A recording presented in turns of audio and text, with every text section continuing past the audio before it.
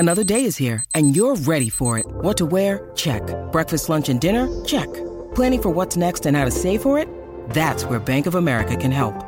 For your financial to-dos, Bank of America has experts ready to help get you closer to your goals. Get started at one of our local financial centers or 24/7 in our mobile banking app. Find a location near you at bankofamerica.com/talktous. What would you like the power to do? Mobile banking requires downloading the app and is only available for select devices. Message and data rates may apply. Bank of America N.A., member FDIC. When you need mealtime inspiration, it's worth shopping Kroger, where you'll find over 30,000 mouth-watering choices that excite your inner foodie. And no matter what tasty choice you make, you'll enjoy our everyday low prices, plus extra ways to save, like digital coupons worth over $600 each week. You can also save up to $1 off per gallon at the pump with fuel points. More savings and more inspiring flavors make shopping Kroger worth it every time. Kroger, fresh for everyone. Fuel restrictions apply. Mary redeemed a $50,000 cash prize playing Chumba Casino this year. I was only playing for fun, so winning this was a dream come true. Chumba Casino is America's #1 social casino experience. It's serious fun. With over 80 casino-style games to choose from, you too could win life-changing amounts of cash. Be like Mary. Log on to ChumbaCasino.com and give them a whirl. That's ChumbaCasino.com. No purchase necessary. Void where prohibited by law. 18+. Terms and conditions apply. See website for details. The voice in the preceding commercial was not the actual voice of a winner. It's never been easier to communicate with people, but it's never been harder to know which platform you're supposed to communicate on. Here's a simpler solution. With call, meet, and message all in one app, RingCentral makes communication easy. With all that connectivity in the palm of your hand, you can work from anywhere with anyone at any time and never miss a beat. Because when it comes to communication, simple is better. Learn more at ringcentral.com. RingCentral. Simpler communications.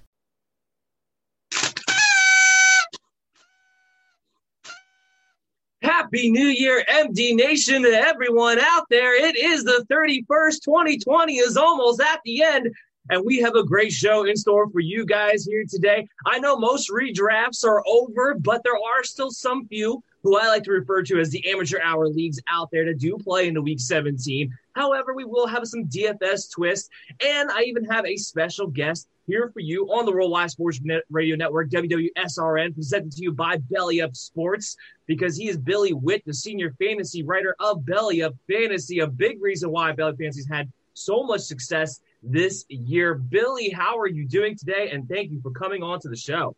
Hey, I'm doing well, Dan. Thanks for having me, man. I'm excited. Awesome. So happy to have you on. A lot of you guys know who follow this show. We don't usually have guests on during the season, but it is the last show of the year. We won't be back again. At least this show won't be back again until March when we have the free agency. And we'll talk about the free agency fantasy impacts, and that'll kick off the new year for us in a couple of months from now. But during that time, never fear. We have Belly Up Fantasy Sports. We'll be coming back with you with content every single day. We'll be following NBA. We'll be leading the way with dynasty rankings and talk about fantasy football as well. It does not die out then. And the DC's DFS show on Saturday nights will continue throughout the season. We'll be talking about sports betting and, of course, NBA. So you're going to be able to find me in a few different places still. Just this show won't be back again until March. But we are talking about Week 17, and we would what would we be without 2020? It's the last week of 2020, and I cannot get through one preview show without having to talk about some COVID news and talk about the top of the hour. So we had the Cleveland Browns today had 2 more players test positive. Their facility has been closed, and the Atlanta Falcons closed their facility with a positive test. They are moving to a virtual. And Cooper Kupp, who we are going to talk about later on, because we're going to talk about that game as well as every single game, because every single game is on Sunday this week. He is expected not to play. Sean McVay's words exactly were pretty much, hey, you know what? We can't talk about it too much, but we don't expect him to play, which is pretty much, FYI, the way that coaches go around saying this player tested positive. We don't want to say he tested positive because had he not tested positive, had he just been a high contact tracing, and because he won the COVID list on Monday, he would have plenty of time to come back and be eligible for Sunday. So the fact they're saying he's not going to play, that usually means the player did, in fact, test positive. And the Rams are going to be in dire straits, but we'll talk about that game a little bit later. To kick things off, our first Sunday matchup is going to be the Miami Dolphins, the Buffalo Bills. Billy, let's start with the Dolphins side of the ball.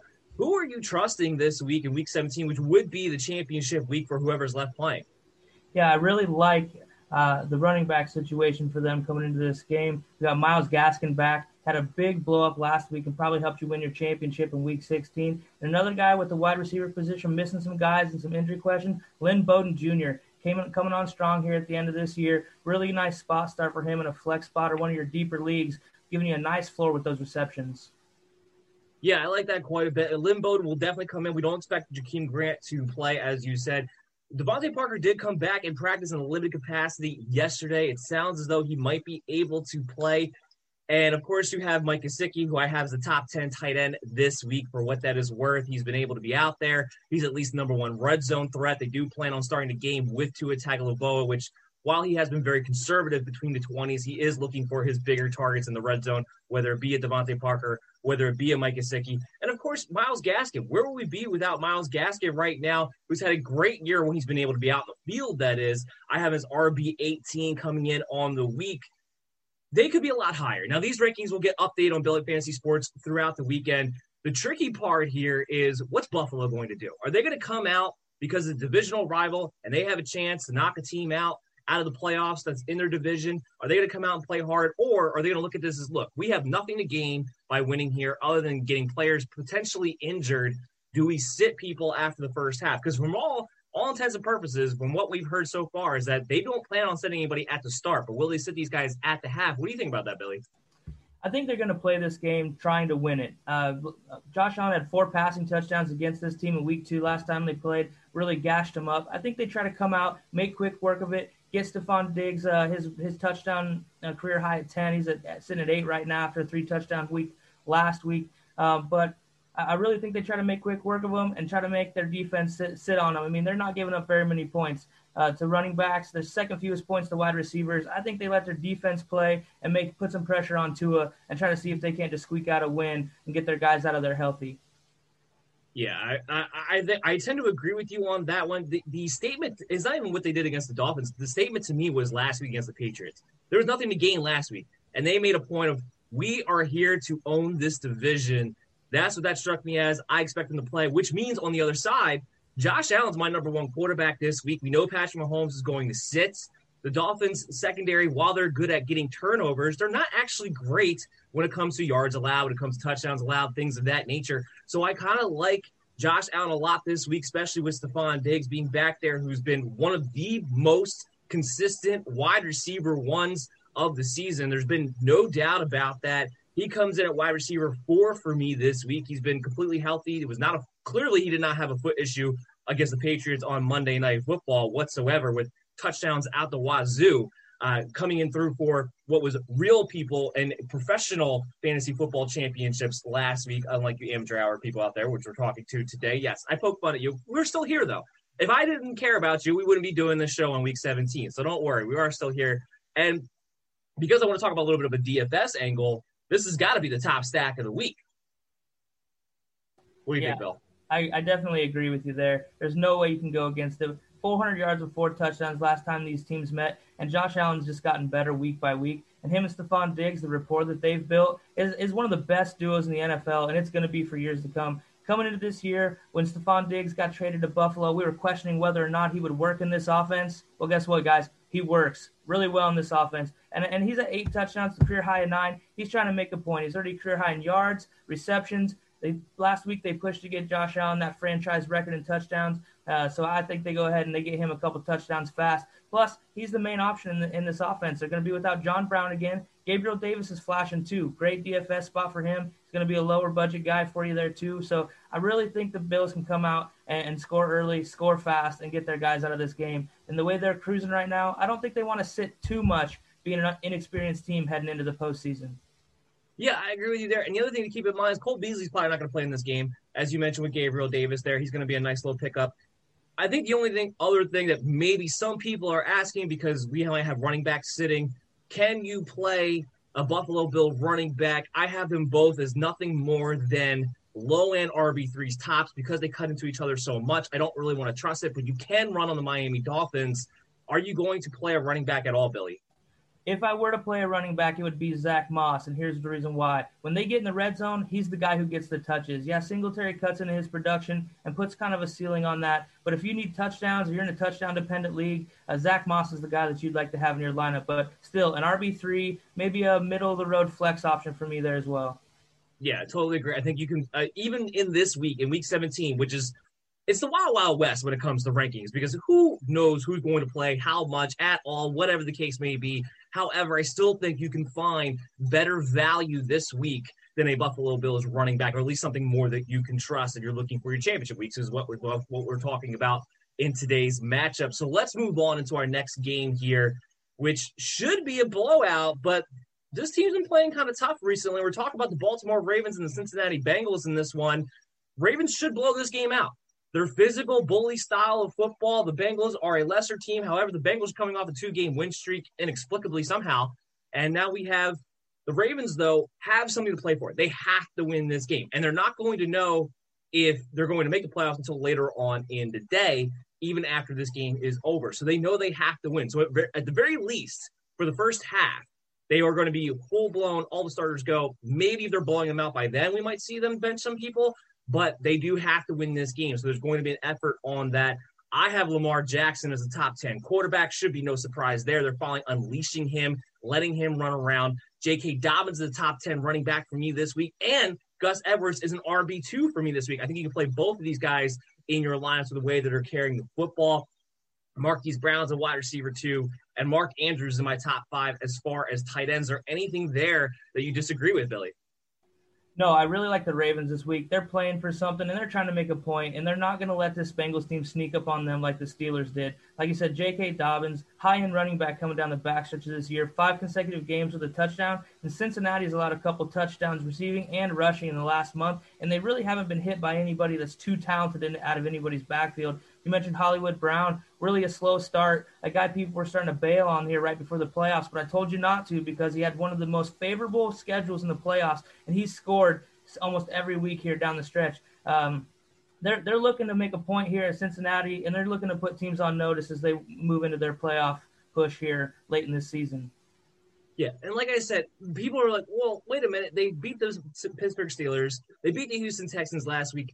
Look, this is where style of football matters. The physical bully style of the Baltimore Ravens does not normally allow lesser teams to actually be able to win. Now, look at this entire season. The Ravens have struggled offensively. I've had my issues with Greg Roman. I've aired him out on this show. Everything going on with the play calling, with the rotation of the backs and everything like that. But because they play a tough, physical bully style of ball, what lesser team has beaten the Ravens this season? It hasn't happened. They've lost to teams that were equal in talent or better in talent. They don't lose to teams that are lesser in talent. And it's all going to stem from Lamar Jackson running, J.K. Dobbins running, and Gus Edwards running. And you may see a bomb in there with Marquise Brown. I do like Mark Andrews for a touchdown here. I like the Baltimore Ravens for 40 points themselves in this game against the Cincinnati Bengals, which means all your fantasy football purposes, they should be able to eat. So we will be able to play the Baltimore Ravens with a lot of confidence.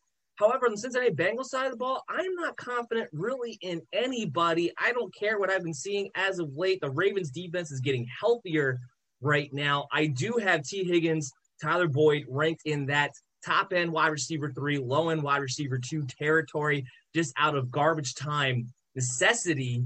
I'm not touching Giovanni Bernard, and I don't even know what else you would even consider on Cincinnati Bengals. Anyway, what do you think, Bill?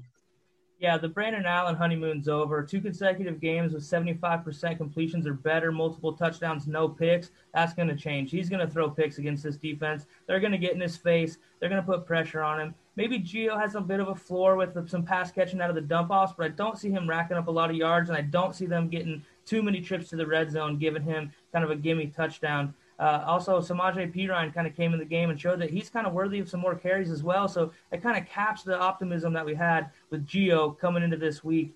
T. Higgins, Tyler Boyd, you're probably playing them just where you have them on your roster. But I would temper expectations. I don't expect them to have a whole lot of stats racking up in this game. Maybe a decent floor with 5 or 6 catches for T. Higgins. But Tyler Boyd, I'm not real excited about him. He hasn't been playing that well lately.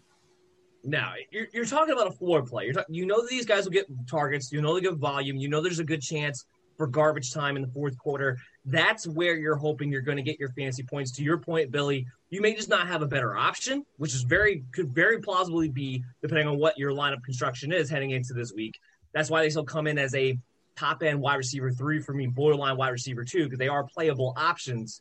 But I'm not expecting ceiling plays whatsoever. You're hoping T. Higgins falls into the end zone. Nothing else in this one.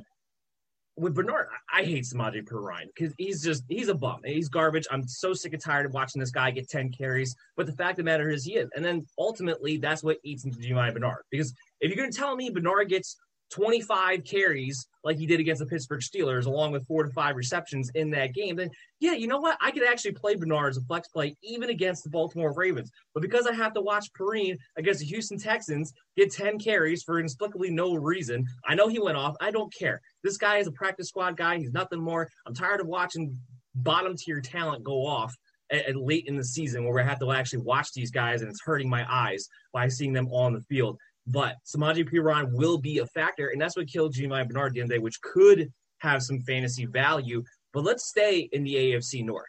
Let's talk about the Steelers. Let's talk about the Cleveland Browns. The Browns are in dire straits right now. They're having a lot of COVID issues. We kicked off the show, letting you guys know their team facilities are closed. Mary redeemed a $50,000 cash prize playing Chumba Casino this year. I was only playing for fun, so winning this was a dream come true. Chumba Casino is America's #1 social casino experience. It's serious fun. With over 80 casino-style games to choose from, you too could win life-changing amounts of cash. Be like Mary. Log on to ChumbaCasino.com and give them a whirl. That's ChumbaCasino.com. No purchase necessary. Void where prohibited by law. 18+. Terms and conditions apply. See website for details. The voice in the preceding commercial was not the actual voice of a winner. It's never been easier to communicate with people, but it's never been harder to know which platform you're supposed to communicate on. Here's a simpler solution. With call, meet, and message all in one app, RingCentral makes communication easy. With all that connectivity in the palm of your hand, you can work from anywhere with anyone at any time and never miss a beat. Because when it comes to communication, simple is better. Learn more at ringcentral.com. RingCentral. Simpler communications. They have everything on the line this week. The Steelers do not. However, the Steelers are only benching Ben Roethlisberger. They're not benching anybody else. Everybody else is full go. Everybody on the defense. Everybody else on the offense. The only person who's going to be resting is Ben Roethlisberger. So, with the Cleveland Browns, and just keep in mind, we have 2 more players that tested positive. We don't know who they are yet. So, we have to keep that in mind as well. But with the Cleveland Browns, with them having more on the line, do you trust Nick Chubb? Do you trust Kareem Hunt? 2 players, by the way, which have had tough goes the last 2 weeks against the Giants and the Jets. Yeah, the Browns I'm not real excited about, but Nick Chubb and Kareem Hunt are going to be the keys to them winning this game if they can. The Steelers secondary is pretty good, and with these receivers missing practice and things like that, none of them are really playing all that well to begin with for Baker. Baker got hot there a little bit, but he's really kind of came back to earth, especially last week. Just looked absolutely terrible, obviously, without his wide receiving core out there, but the Browns, I feel like they might still be in trouble, even with the Steelers resting their offense. They're going to be able to move the ball a little bit on the Browns' defense. There's nothing formidable on that side of the ball for Cleveland. However, I feel like Pittsburgh thinks they can win this game with their defense, and it might be enough to get it done, especially if they get in Baker's face. When he's uncomfortable, he's a very pedestrian quarterback. Yeah, I agree with that. Now, I'll caveat off of this. We do expect Jarvis Landry to be back. We do expect Rashard Higgins to be back. They will have Austin Hooper. They're not going to have Harrison Bryant, but they will have Austin Hooper, and they will have David Njoku. So all those things should be available for the Cleveland Browns heading into this matchup. And I have Nick Chubb as RB17. I have Kareem Hunt as RB25. And usually speaking, I have Nick Chubb within the top 10. The issue that I'm having here is that after watching this offensive line, which is a little bit banged up right now, struggle against the Giants, which do have a decent running attack, struggle against the Jets, which I guess also do have a decent running attack. But these teams are still teams that if you're a Kevin Stefanski-led offense, with a Nick Chubb, with a Kareem Hunt, with the way you've been able to run the football all season long, you shouldn't have had as much trouble as you had. Last week, I don't know what that was. I don't know what play calling they were going by. You lost all receivers, and your game plan to that was, let's run the ball 12 times. I don't understand what that was. But the Pittsburgh Steelers lately, they've been susceptible against the run. Jonathan Taylor had a nice game last week and had the Colts not stop giving him the football in the second half. He might have had an even bigger game. Giovanni Bernard had a big game against them a couple of weeks ago. running backs have been able to have this defense lately since they've been having trouble at the inside linebacker position. The Cleveland Browns have to take advantage of that. If they're unable to take advantage of that, to your point, they might lose this game and lose out of the playoffs a team that really should be in there. And this would be a horrible, horrible time for that to happen. But as far as your fantasy lineups go, you're not going to have a better option than Nick Chubb. I don't know if you're going to have a better option than Kareem Hunt. I doubt that you would. I don't know if you're going to have a better option necessarily than an Austin Hooper unless you have a George Kittle this week. Remember, Travis Kelce's not playing. So Austin Hooper came into my top 12 this week as far as tight ends go. Jarvis Landry's a wide receiver 15 for me. You can play these key guys. Wide receivers have had success against Pittsburgh Steelers, especially on the perimeter. Even Rashard Higgins, I think, can be a boom or bust option. I may be looking at him more in DFS, but he may be a boom or bust option as well. And then on the Steelers side of the ball, I'm only playing one player, and maybe, I don't even know if I would want to do this, but James Conner comes in at an RB3 for me, so he's a flex consideration because you can run on the Cleveland Browns, because I think they will run the ball more that Mason Rudolph is at the quarterback position. But I'm not trusting any of the pass catchers Mason Rudolph back there. Yeah, I'm not either. Mason Rudolph, I expect Myles Garrett to really crank it up to go get him just based on the last matchup where we saw that drama unfold last year. There's still a little bit of chip on his shoulder for how that all worked out. But, yeah, James Conner, I mean, 2 back-to-back games, he hasn't been over 25 yards rushing. He's going to need some carries to get that going, and the Steelers just seem to abandon the run. As far as the passing game goes, I'm not expecting a whole lot, and I'm not even sure who's going to really be in the game. Chase Claypool will probably get some time. Maybe he has a decent floor for you. If you have him on your lineup, you may be plugging him in just based on your situation. But I'm not that excited about it with Mason Rudolph under center. Yeah, how could you? We watched this last year for how many games of just being a completely anemic offense with Mason Rudolph. The only thing I enjoy about this is I want to see if Myles Garrett, Mason Rudolph throw down the middle of the field again. That's all I really care about when it comes to this game as far as that goes. Moving on, though, talk about the Minnesota Vikings, talk about the Detroit Lions. Dalvin Cook, unfortunately, I hope everything's okay with them, but he had a family emergency. He's going to be out this week. They let him go, excused absence for the entire week. That means Alexander Mattison steps in because he's coming off the concussion injury. They do expect him to be full go. Adam Thielen, Justin Jefferson, these are all the fantasy guys that you're looking at. Kirk Cousins should be a streaming quarterback.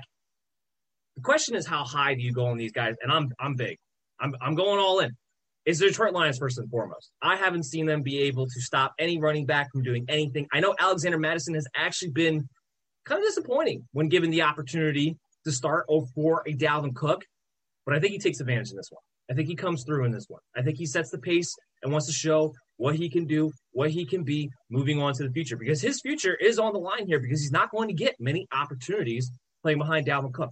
I have him as a top 5 running back this week purely based on matchup, because that's why how high he is for me, even though he's had some historical troubles. I got Justin Jefferson as wide receiver 2. I got Adam Thielen as wide receiver 8, which means Kirk Cousins comes into my top 12 quarterbacks as well. He's not as high as you would think, but these guys against the Detroit Lions, a team in which Mike Zimmer has to prove a point. He has to show that he can still beat his divisional rivals heading into next season. Otherwise, he might not get fired this year, but he'll start next year on the hot seat if they don't win this game. They do have something on the line, even though it's a non-playoff matchup. Talk to me about the Minnesota Vikings, and do you think I'm too high on these guys? I don't.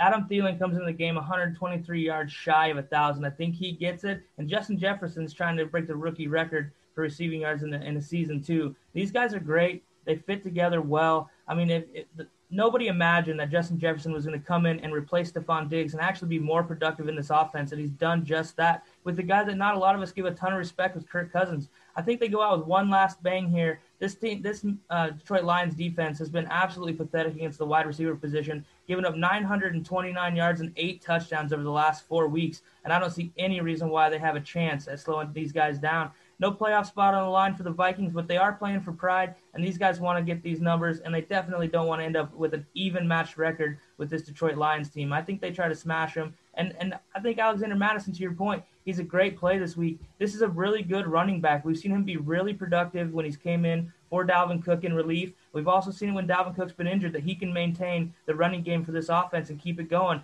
They do base a lot of things that Kevin Stefanski still has his fingerprints all over this offense with the play action stuff. So I really think you're right where you need to be. These guys may end up being both top 5 wide receivers when this is all said and done. They want to go out with a bang this week, in my opinion. Yeah, we're right there on the same page. And just as a spoiler alert for Saturday's show for the DC's DFS, Alexander Madison's going to be my free space when it comes to DraftKings, when it comes to FanDuel. I don't know if you're going to find a better value out there if you're looking in that direction. Let's have a little fun. Justin Jefferson, Adam Thielen. Who is going to go higher in next year's draft?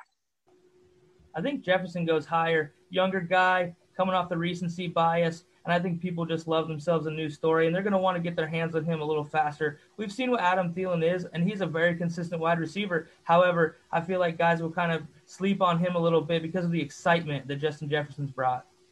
Well, that, and you have to add to the caveat that since week 3, which I believe is the week that Justin Jefferson finally started starting, since then, he's had more targets than Adam Thielen. Now, Adam Thielen has been more touchdown relative, which has kind of kept them even as far as their fantasy value goes. But Jefferson's been the yard guy. He's been the target guy. He's been the reception guy. If you're in PPR leagues, you wanted to go with Justin Jefferson over at Adam Thielen. I myself have never been a huge Adam Thielen fan. I know he's good at touchdowns. I know he's a solid guy, but he's really boring to watch. And Justin Jefferson's a lot more exciting. I'm loving me some Justin Jefferson next year. I think my only real question is going to be, and we'll do these rankings, all throughout the offseason, is am I going to have him in the second round, or am I going to have him a little bit lower than that? And I don't know. I don't know if I'm not going to have him not in my top 12 come next season. He might be right there with the wide receiver ones. There's a lot of wide receivers, though, that are going to be right there. What do you think, Bill? Yeah, I think he's going to be right on the fringe of that end of your round 1 wide receivers, early round 2 guys. Well, I guess that ranking of the low-end wide receiver 1, high-end wide receiver 2s. But there's going to be guys in your leagues that are going to overdraft this guy too. So be careful not to reach for him. We know what his production can be, but however, they're going to have quarterback difference coming in next year. They may not be with Kirk Cousins, so there might be a little bit of difference going in. However, if you have a Vikings fan or an LSU fan, this guy could get drafted as kind of that wide receiver 8 to 10 range also. I see that very probable. Yeah, he's definitely going to be a guy that could easily be a sand trap. To your point, we don't know if Kirk Cousins is coming back. But on another caveat, even if Kirk Cousins does come back, this Minnesota defense is not as bad as it played last year. They had a lot of guys get injured early on. Mike Zimmer's a good defensive coach. If their defense gets back up to snuff, they're not going to be in situations where they had to throw like they did this season, which is also going to talk about the volume there. Justin Jefferson's still going to be great from a fantasy standpoint. Adam Thielen will still be great from a fantasy standpoint because it's the only two. So even if they have low volume, these are the two guys getting the volume. That's what you can consider. But there are a lot of things next year where I think Justin Jefferson might be an overdraft candidate for sure. One guy in the Minnesota Vikings we didn't mention for this matchup, and that's my fault because we definitely should have. Kyle Rudolph is out. Irv Smith Jr., when you're looking at tight ends, Irv Smith Jr. to me is a top 5 tight end this week. When you're looking to stream options, he's been in the end zone pretty consistently. Your options get a little bit limited this week with some guys sitting out. Yeah, I'm big on Irv Smith this week too against the Detroit Lions as well. Yeah, I really like Irv Smith now and going into next season. I think he's going to be one of those guys that people are reaching to grab as we did like a Mike Gesicki. Everybody's going to be touting this guy. And if you haven't paid much attention to Irv Smith, you may want to start. 3 consecutive games with 4+ receptions, and 2 of the last 3 games he's had 50+ yards and a touchdown. Definitely working his way into this offense with the absence of Kyle Rudolph. And this is a guy that we've all been kind of waiting to see him take those strides in this offense, and I think it's starting to happen now. Yeah. I want to agree with you. I really do. I love Irv Smith. I love his talents. I love what he could be in this offense. But as long as the annoying man himself, Kyle Rudolph, is still a part of this game plan, it just limits the volume that he's going to get because Rudolph's going to be on the field more times than not because he's going to be the better blocker.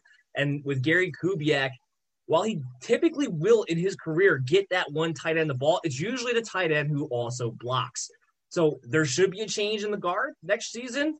I don't necessarily trust that there will be in the coaching staff. So that's something we're going to have to examine really closely throughout the offseason to see which way the Vikings are trending. And as always with the MD's Fantasy Football Show, when we get into June and July, we get beat writers from every single NFL team. We'll talk to these guys in the Minnesota Vikings and see what's going on because hopefully, fingers crossed, 2021, we should actually have OTAs, I would imagine, for an offseason, hopefully speaking. So maybe we'll actually get some insider information before we head into our drafts come late August. Just maybe to make things a little bit easier. We'll see. But I do want to talk about the Detroit Lions here. The only guy I trust to play is DeAndre Swift because we're not expecting Matthew Stafford to play. There's no reason for him to play. Kenny Galladay's already gone. DeAndre Swift could be looking at a lot of volume. I think they actually might make a point to give DeAndre Swift the ball a lot this week to see, hey, can you be the bell cow guy? This is the perfect time to see going into next season, get his confidence going. You know he's going to be the guy next year for this team. Be the bell cow guy. Do what you can do. I have him as a top 6 running back this week. Everybody else, and yes, Marvin Jones is ranked as a wide receiver 3. I don't love it. I don't care if it's Chase Daniels, David Blau. It doesn't matter to me. You're hoping for 1 touchdown out of him. And the same thing with TJ Hockenson. I have his top 12 tight end. He might see the most targets as far as all the pass catchers go. But again, another guy I think you're just praying and hoping for a touchdown this week. The only guy I want to play, I'm excited to watch play, would be DeAndre Swift. Yeah, I'm totally with you there. Now, I'm an Iowa boy. I love TJ Hockenson, but without Matthew Stafford, there's a real low ceiling for him. And that's around that 4-catch, 40-yard range, unless they somehow get in the red zone and they run play action off of Swift and he scores a touchdown. But we're not going to bank on that, this week without Matthew Stafford. It's just a real hard situation for you. But DeAndre Swift, to your point, 4 out of 5 games, double-digit carries. He's had almost every game he's over 4, near and 5 yards of carry, 7 touchdowns over that span, rushing and receiving. This guy's going to be a good back in this offense, assuming Matthew Stafford sticks around. And I like him this week. DeAndre Swift's a guy I love. And if you watched the game last week, he really started to flash as he got more and more carries, getting in the open field, making guys miss. This is a good player, and I think he has a really good week this week as they feed him. It might be his first game where he gets into that 20 carry, 25 touch range. It'll be really interesting to see what he can put up. Mary redeemed a $50,000 cash prize playing Chumba Casino this year. I was only playing for fun, so winning this was a dream come true. Chumba Casino is America's #1 social casino experience. It's serious fun. With over 80 casino-style games to choose from, you too could win life-changing amounts of cash. Be like Mary. Log on to ChumbaCasino.com and give them a whirl. That's ChumbaCasino.com. No purchase necessary. Void where prohibited by law. 18+. Terms and conditions apply. See website for details. The voice in the preceding commercial was not the actual voice of a winner. This holiday season, Lexus wants you to remember. It's not just the thought that counts, it's your thought. Because no matter how much time you spend picking out the perfect gift, the only thing they'll really care about is that it's from you. Here's to experiences they'll continue to cherish. Season after season, make this December one to remember. Together, click the banner to discover more. Experience amazing at your Lexus dealer. Yeah, that's what I want to see. I was a big DeAndre Swift fan. I thought he was the best running back coming out of the draft class. I thought the Chiefs made a mistake by not drafting him and drafting CEH instead. He just has the skill set that you're looking for. I think he can be a game changer. Do I worry about him as a guy potentially getting, 300 touches? Sure, yeah, he's not really necessarily built that way, but he can do it all from a lot of different angles. Swift is somebody who's very much, especially if they address this offensive line, is very much going to be on my radar next season as a guy that I could probably get as an RB2, maybe even a lower end RB2, because people are going to be wondering about the Detroit Lions in general next season. Are they going to have Matthew Stafford? Are they going to have Kenny Golladay? These are things that are going to be up in the air when it comes to the Detroit Lions. He's an RB2 with RB1 type potential given his ability next year. So I'm excited about him next year. I'm excited about him this week. What we're going to do now, though, we're going to take a quick break. We have a lot more games to get to on the other side. Remember, we're previewing all of Week 17 for you guys here today, so don't go anywhere. We'll be right back on the Worldwide Sports Radio Network, WWSRN, right after this.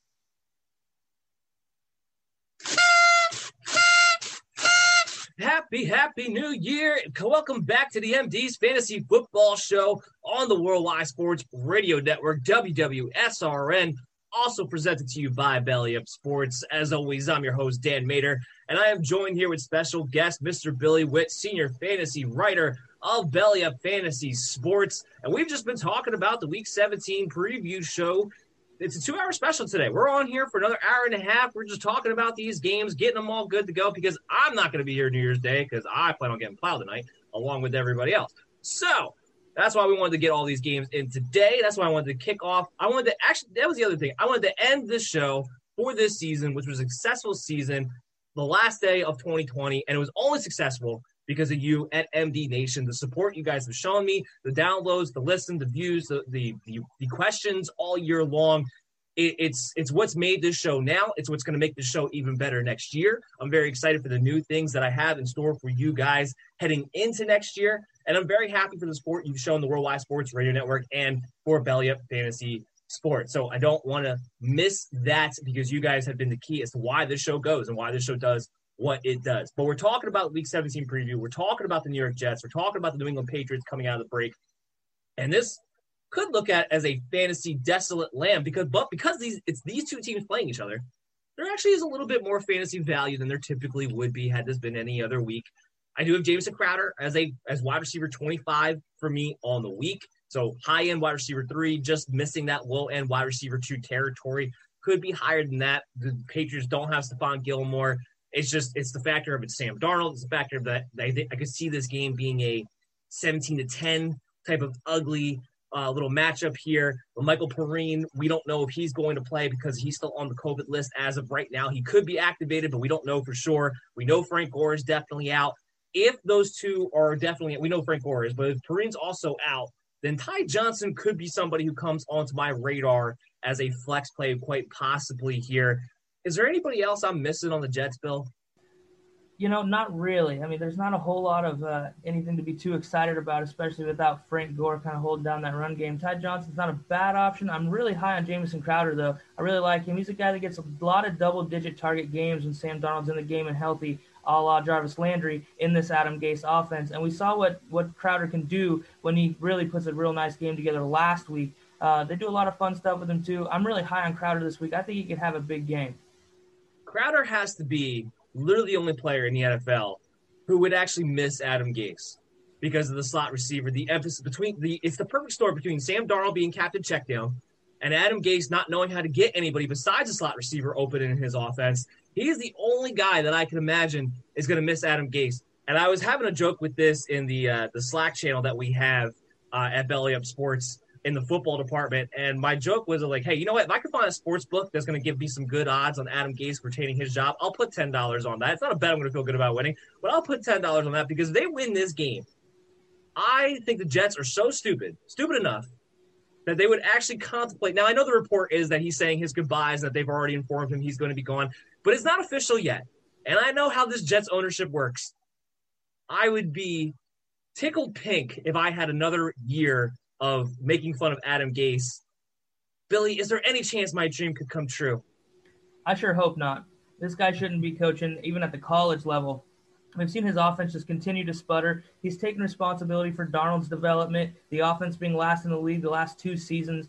And in my opinion, if you're taking responsibility for that, then you need to be held accountable for that.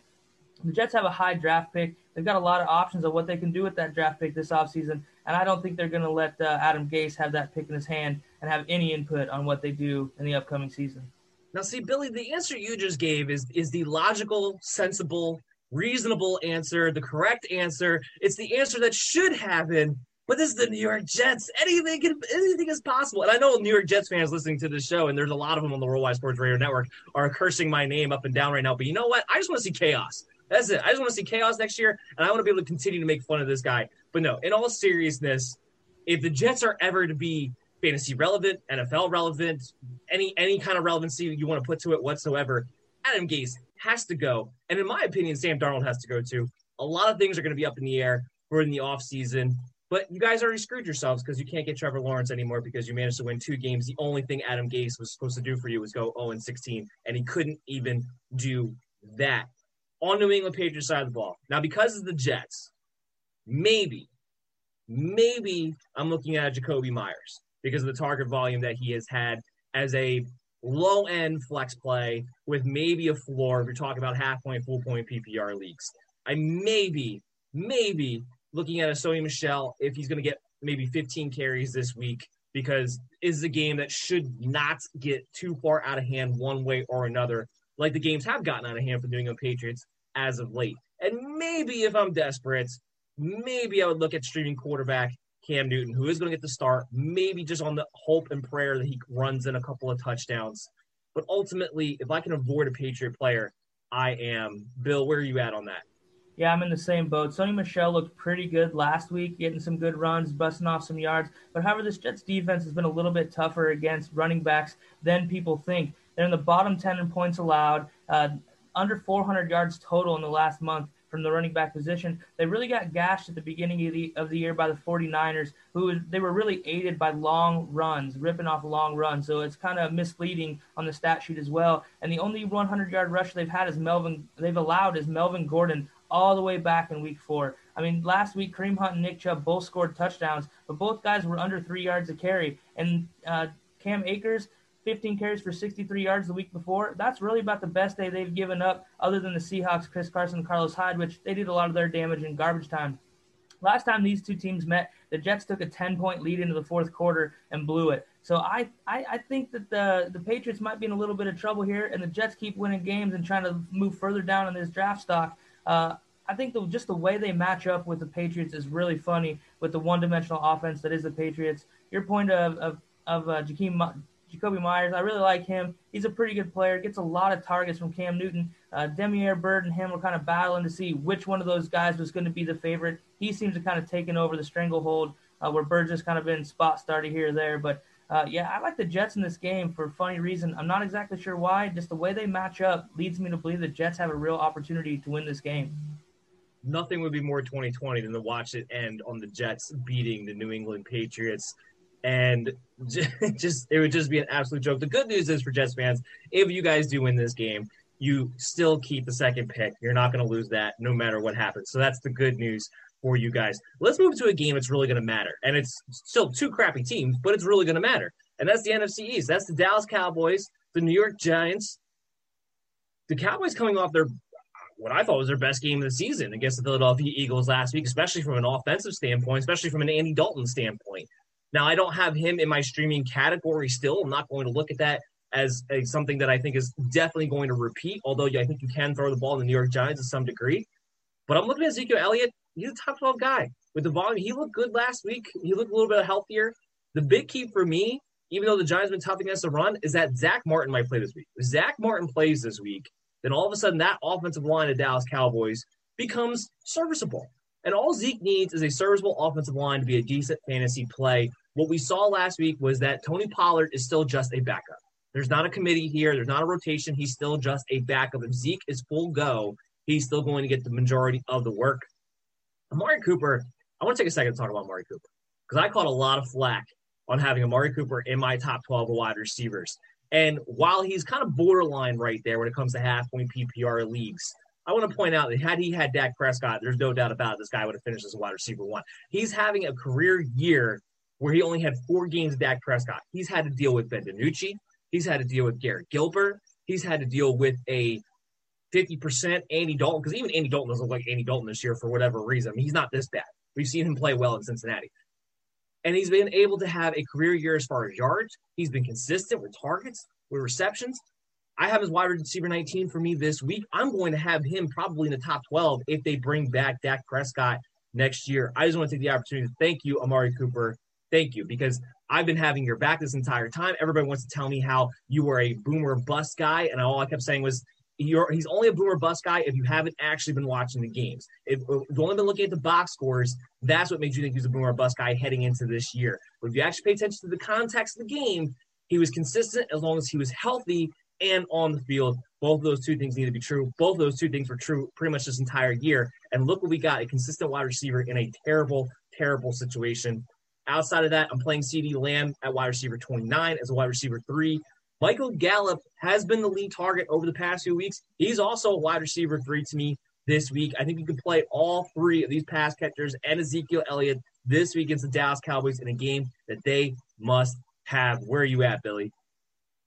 Yeah, I'm right there with you. I think what we're seeing right now is Andy Dalton really coming into this offense, and the players around him are really starting to get confident in his ability. I mean, you mentioned Michael Gallup, 4 touchdowns in his last 5 games. Cooper and Lamb, they're wide receiver 15 and 16 in PPR scoring. So these guys are really, they're all producing in an offense that we were really kind of worried about without Dak Prescott. He started out as a, MVP candidate out of the gate, just really killing it. So I think this offense is humming right now. The New York Giants defense they're getting a lot of tout right now, a lot of clout for their play. However, if you look at the games where they were really starting to get going, they were Washington, Philadelphia, Cincinnati, and they got Seattle right in the middle of their struggles on the offensive side of the ball. So as they come back to really playing these other teams, I think this defense can be had a little bit more than the respect they've gotten as of late. And Zeke showed us last week that he's still Ezekiel Elliott, 105 yards rushing. And, hey, this guy's still RB10, even though we thought that he had a really crap year. We just got some news coming down. We haven't gotten to this game yet, but Alex Smith is ramping up his practice participation. It's looking like Alex Smith is, in fact, going to be able to play this week. That was something that was still kind of up in the air. They were hoping he was going to be able to play this week, but it's looking like he is trending in that direction. That's just coming down the pipe right now, so I wanted to talk about that. We're going to talk about that game at the end because that is the Sunday night game, so we're going to get there in just a few moments. We'll get over to the New York Giants side of the ball right now. Wayne Gallman, I have him ranked as RB34. So a low-end RB3. He hasn't been getting the volume of late. The Alfred Morris has been mixed in a little bit more. This is a team that can be had, though. And Wayne Gallman's definitely the better guy. So we have to see if they're able to go back to him on this one. Sterling Shepard is a low-end wide receiver 2 to me. Darius Slayton, with the possibility of a banged-up Golden Tate, could be a high-end wide receiver 3. Evan Ingram's tight end 14, so he's in the streaming territory for me. Giant players are actually going to be fantasy relevant because, well, mostly it's the Dallas Cowboys. And to back that up, you have Daniel Jones, which from reports, now this has to be true. If this isn't true, then all of this goes to the wayside. All reports are Daniel Jones is looking like he's going to be more mobile this week. If he can be more mobile, then he can be somewhat effective against this Dallas Cowboy defense, and therefore all these guys can have fantasy value. Here's my caveat. If he's not mobile, run away from this Giants offensive attack because everybody could hit the bottom floor. Billy, where are you at with this Giant offense against this Dallas Cowboys defense?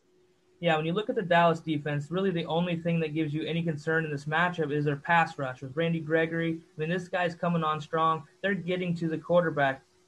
Daniel Jones has proven, he's a young guy. You make him uncomfortable, he makes a lot of mistakes. However, if he's able to get out of the pocket and make some plays downfield with a healthy Sterling Shepard, we've seen him flash a little bit of the talent that we know he has when he's in the lineup. And Darius Slayton, he gashed these guys last time they played. 11 targets, 8 catches, 129 yards, and he has 25 targets in the last 3 weeks as well. They haven't really manifested in a whole lot of catches and a whole lot of yards. However, if Daniel Jones is getting out of the pocket, Darius Slayton is a great option. They have a great rapport. So I think the Giants offense, they could get going in the passing game as long as Daniel Jones, like you said, is healthy enough to scramble and get out of the pocket a little bit.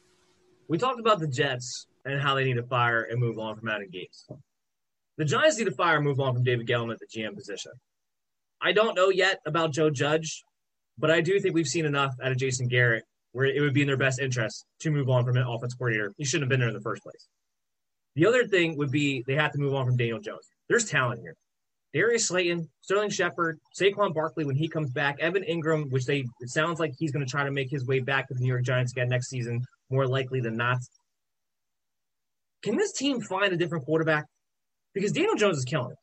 Absolutely killing it. This is a lot of talent that should be fantasy relevant that we can't depend on because I have to watch a guy who's average on his best days be the quarterback position for the New York Giants because I have to watch David Gettleman continue to call the shots at the front office. Please, Billy, tell me Gettleman's going to be out of a job this year. He needs to be. I didn't like him in Carolina. He ran a really good roster into the ground really fast, and about the time it was really starting to hit the ground, he jetted and went to New York. There's a big batch of young talent on this New York Giant team, but what I think they do need, to your point, moving on from Daniel Jones, if a guy like Kirk Cousins became available where they had someone with a little bit more experience in the huddle, I think it would bode really well for these young guys around him. And you see what he's done with young guys like Justin Jefferson and Dalvin Cook. I mean, he is a leader. I mean, he may not be the most exciting quarterback, but in the offense that the Giants run, I think he could do pretty well in that huddle. Saquon back with a good offensive line. I'm not against Joe Judge. I think he's done a relatively good job with what he has had there, given the situation where they haven't had Saquon most of the year. That's kind of their big gun on offense and makes the whole ship roll. And Daniel Jones, he's missed a lot of time as well. So they've really struggled with the injury bug, and it's really hampered some development on the offensive side of the ball for sure. Yeah, and just when I look at this team, they're on the cusp. You make a couple of quick changes. The offensive line is young, they're talented, they're starting to improve. You can see it over the past few weeks. They're starting to click a little bit now, too. You make a quarterback change to a veteran, like you said. You make an offensive coordinator change, and all of a sudden I think you see this team take a real shape for him, because this defense, I do think, is on the cusp of getting really good. That's a really young defensive front that I think could be actually really talented, really tough to run on heading into next season.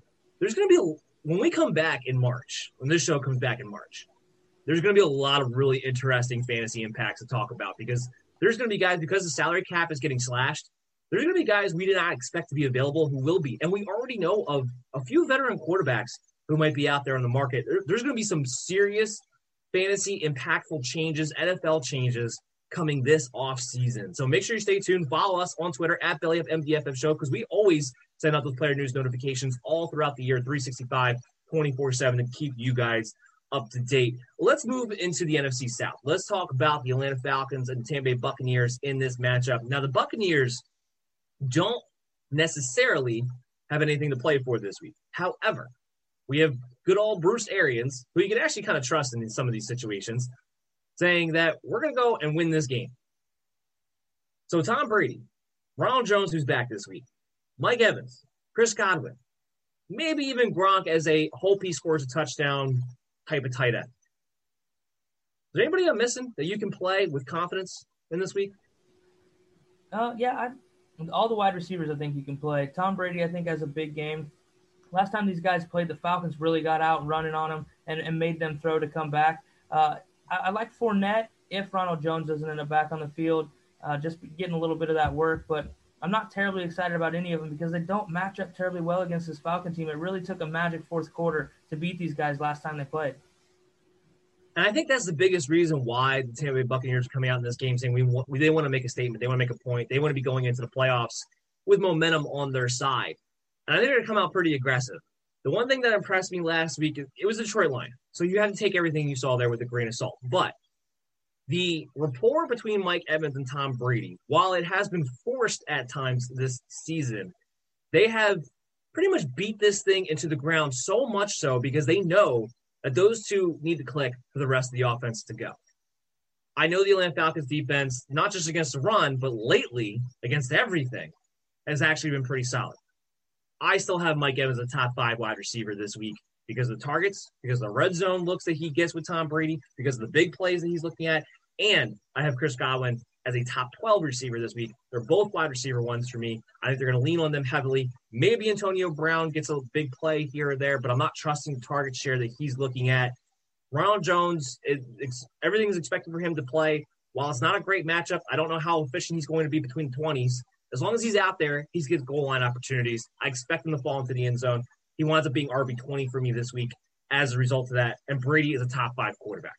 I don't think, unless they're blowing this team out like they were against the Detroit Lions, I don't think they're benching their guys in the second half. I really don't. Even though they don't have much to gain in this game, this is one of those, because it's a divisional rival matchup, because you have to have the momentum on your side. You're not going to have that first round bye, because you have to prove it still, because this is still a team, let's face it, has been spending all year long trying to get the chemistry just right. They still need this game to do that. I think they're going to be aggressive. You can trust that the Tampa Bay Buccaneers are going to play their players, even though they don't have anything to gain. When I flip over to the Falcons side, I know Julio's volleying to play. I don't understand why or when or if he would actually play. I'm not counting on him playing this week. It wouldn't make any sense for him to do so. In his absence, Calvin Ridley has been a top 5 wide receiver this year on pretty much every scoring format at this point. I have him as a top 5 wide receiver this week. Carlton Davis is still a little bit banged up. Tampa Bay's defense, and I've harped on this, I don't know why. I don't know what's happened to Todd Bowles' mindset, but for some reason, they've decided they want to play this soft zone against everybody they come across against, and it's opening up these wide receivers full forward. I do have Hayden Hurst as a top 10 tight end because of the target share that he has. But outside of that, I don't want to touch anything else. I mean, what do you got, Billy? Yeah, and the running backs, we've really seen Ito Smith take over for Todd Gurley. And Todd Gurley started out the year relatively well, maybe a little touchdown dependent, but he was getting in the end zone.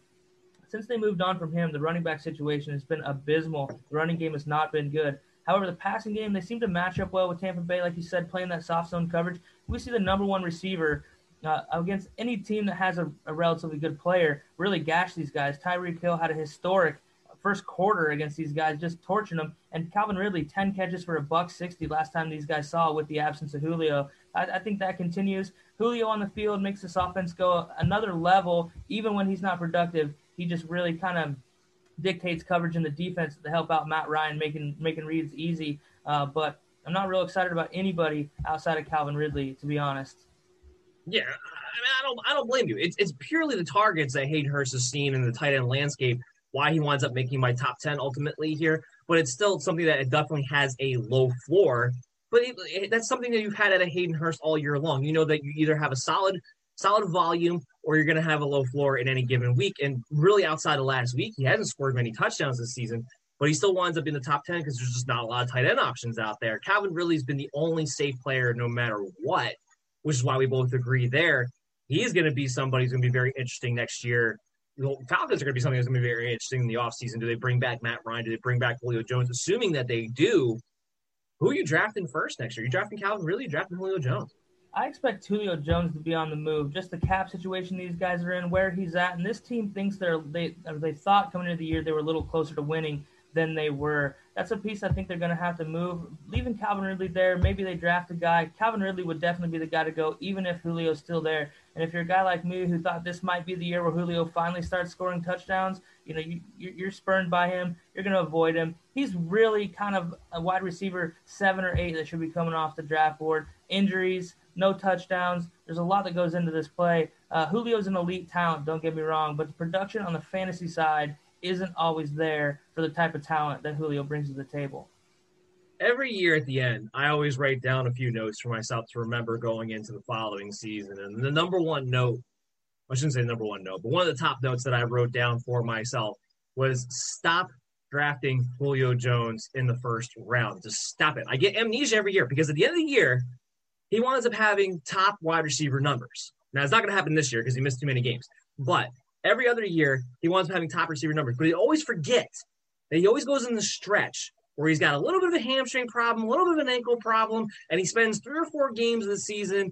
Even if he's on the field, he's nothing more than a decoy. And every year, I get amnesia with this guy. And that's why this year I made the point, put it in the note right at the top, do not draft Julio Jones in the first round. While his talent's amazing, while he still can do it, he's going to be 32. Him staying healthy is going to be a huge question mark from here until his career is over. You can't take the chance on that when you're drafting a guy in the first, I would say maybe even the second round. I may not draft Julio unless he falls to me in the third, which means I'm probably not going to wind up with him at all. But on the flip side of that, Calvin Ridley very much will take him at least in the top end second round area.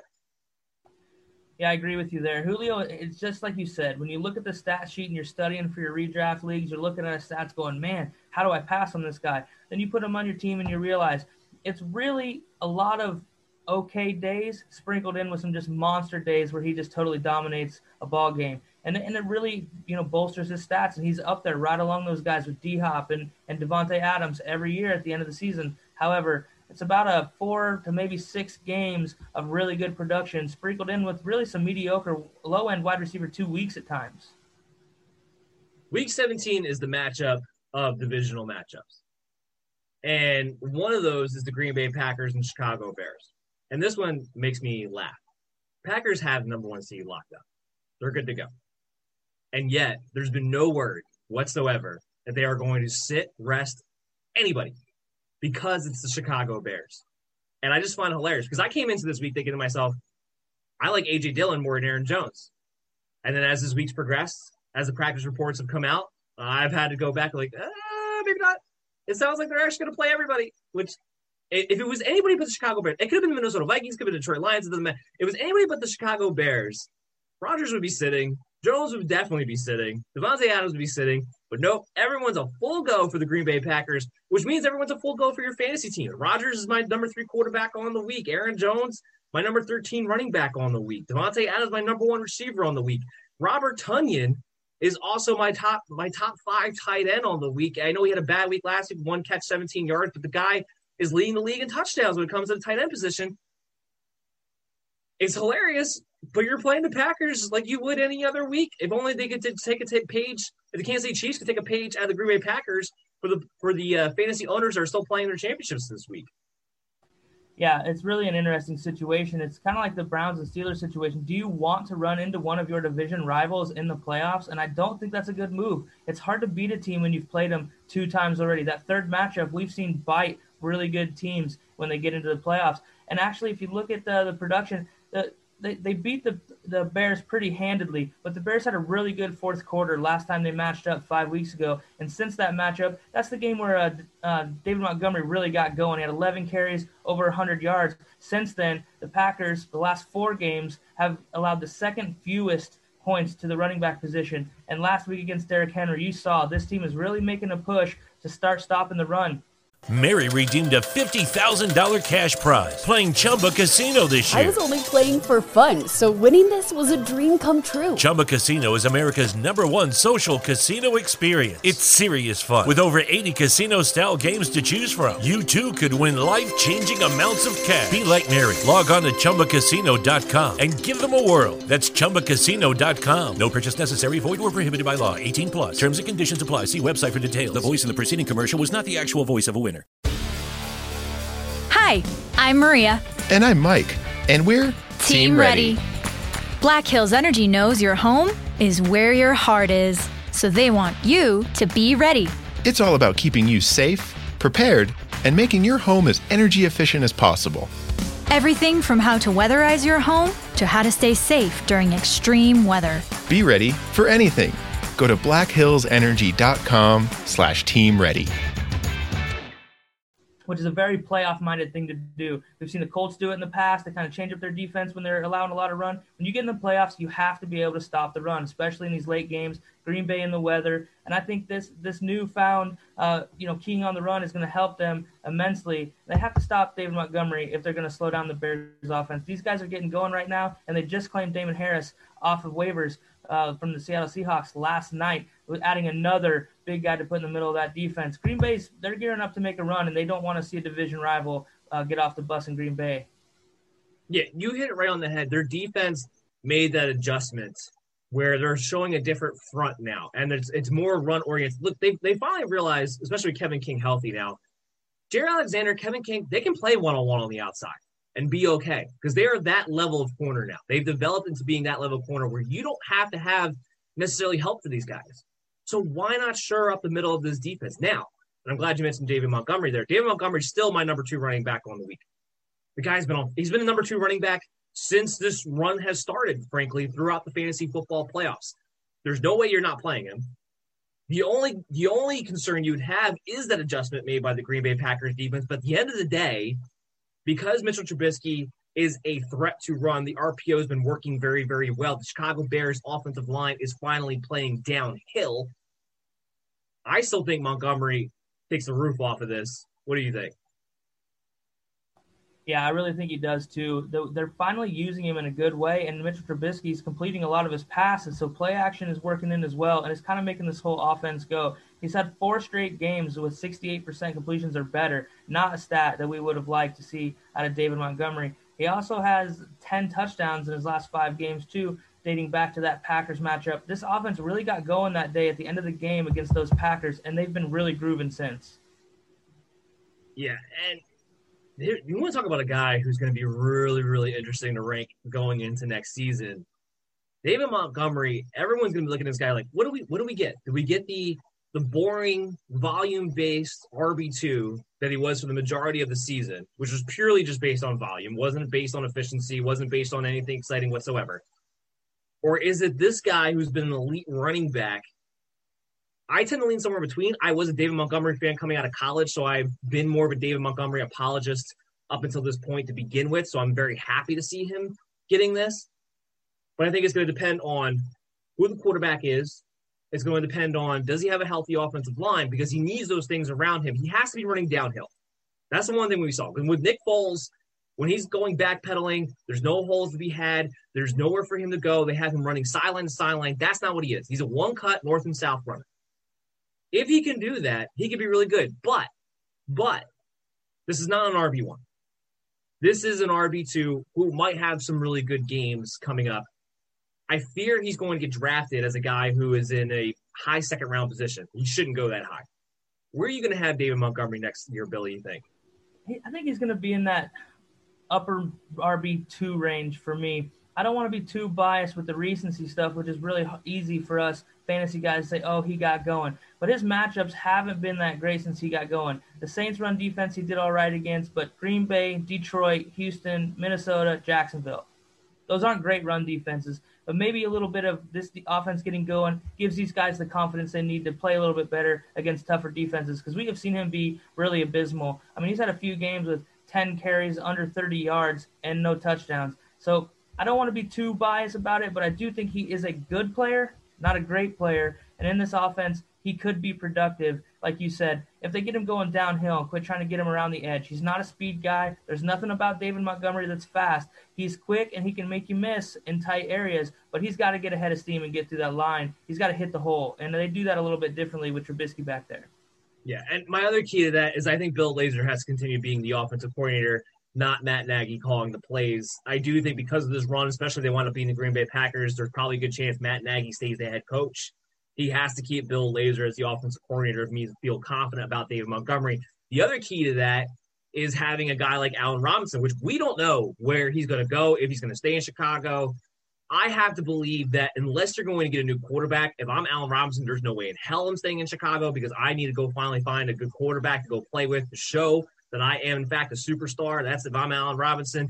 For this week, I have him as wide receiver 7. I know it's a tough matchup against perimeter wide receivers for Green Bay Packers, but again, since Bill Lazor has taken over, he hasn't just gotten the running game going. Allen Robinson's lining up on the outside.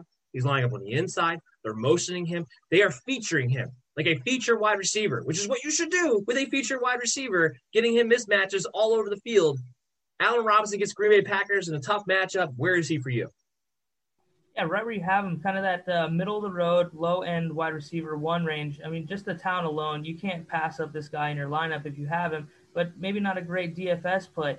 Last time they played Green Bay, he had 13 targets, 8 catches for 74 yards, and 2 scores, and I don't see them doing anything different. I saw a stat the other day where Zaire Alexander, Packers corner, hasn't given up a play of 25 yards or more. So that's kind of why you're seeing those a lot of catches, not a lot of yards. This Packers defense does a really good job keeping everything in front of him. But if they want to win, they're going to have to target Allen Robinson heavily. He is the premier weapon on this offense. And without a threat of the passing game, David Montgomery's not going to get going either.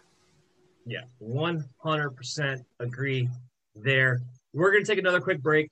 When we come back, we still have a lot more matchups. We still have half more of the week of Week 17 to talk about from the 1 o'clock to 2 o'clock hour here on the Worldwide Sports Radio Network, WWSRN, also presented to you by Belly Up Sports. So stay tuned right after this. Welcome back in, MD Nation, to the show. You are listening to the MD's Fantasy Football Show on the Worldwide Sports Radio Network, WWSRN, also presented to you by Belly Up Sports. As always, I'm your host, Dan Mader, and we've been talking about the Week 17 preview here as I've been joined by my very special guest for the last show of 2020, the last show of this season, Mr. Billy Witt of Belly Up Fantasy Sports, the senior fantasy football writer. And we didn't talk about this yet, and I should have probably before. Billy is the guy who's been writing the very successful Start-Sit column for us this season. It's been getting a lot of pub. A lot of people have been enjoying it. It's been really fun every single week. It's been a great read every single week with a lot of insights.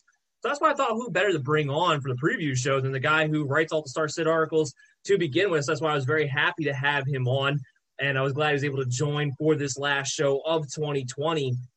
We've been talking about these games. We're getting into now the Raiders and the Denver Broncos in this matchup. Billy, take it away from me on the Raiders side, and I'll give you my opinion after. Yeah, this is an offense that we've seen it sputter at times. We've seen it go off really well at times. The highlight of their offense really being Darren Waller. The guy's really taken over at the tight end position for them, just producing, catches everything near him. Josh Jacobs in this game is a really nice matchup. He torched the Broncos for 2 touchdowns, had a 100-yard game against them. Both of these run defenses are pretty poor, having allowed 20 or more rushing touchdowns already this season. As far as the wide receiver position, there's no one I'm too excited about playing. However, Nelson Aguilar is a guy that you have to eyeball. He's had big games, 185-yard touchdown here or there, but he's also had some games with a nice floor with getting good targets, receptions, and racking up a little bit of yards there. Henry Ruggs, not looking at him yet. Developmental guy for me. Not terribly excited about Derek Carr either. The Broncos aren't that horrible against the pass. They've only allowed 19 passing touchdowns, which is relatively good. against other defenses, I guess. But Josh Jacobs, Darren Waller, both guys I want to play in this. Great DFS matchups. I think they both go out with a bang and have big days here in this divisional matchup. Yeah, I'm pretty much with you on the most part here. Darren Waller is my tight end 2 on the week. Josh Jacobs is my RB 11. The thing about Josh Jacobs to remember is that this season, if you follow the pattern, it's been they'll give him a ton of carries, and then the following week they give him in the low teens, which is what they did last week. They gave him touches in the low teens. Inexplicably, I don't know why, because every time he touched the ball against the Miami Dolphins, he was going off for eight yards every time he touched it. Was driving me absolutely crazy. Lost me a championship week, but we'll move on from that because it was heartbreaking. But there was nothing more, and I already went on this rant on Tuesday, but there was nothing more satisfying than watching the Miami Dolphins come back and win this game after they told Josh Jacobs not to score there on the end, which would have won me my championship. But again, neither here nor there when it comes for this week. So this week, being that they only got 13 carries last week, being that's the last week of the season, and they're going to want to try to win this game because Gruden's still trying to build that winning culture in the Raiders. I think it's a great shot. Jacobs going to see 20-plus carries in this game. He should score when he sees that kind of volume. I'm with you on this one. I feel pretty good about Jacobs in this one. There's no way not to feel good about Waller with what he's been able to do over the past 6 weeks either. Derek Carr does come in at QB 14 for me, so he is somebody in the streaming conversation. Do I feel great about it? No, not necessarily. But the Broncos have been a team you've been able to throw on as of late, which is why I have Nelson Aguilar, I think, a little bit higher than you. I have him as a low-end wide receiver, too. And it's kind of because of what you mentioned. Yes, he's had those big games. Yes, he's kind of a boomer bust option. But over the past 6 weeks, he's actually had a floor to back that up. So you don't have to worry about him completely goosing you, completely losing you the week if he doesn't have that one big play that has what put him in a top-end fantasy position at times this season.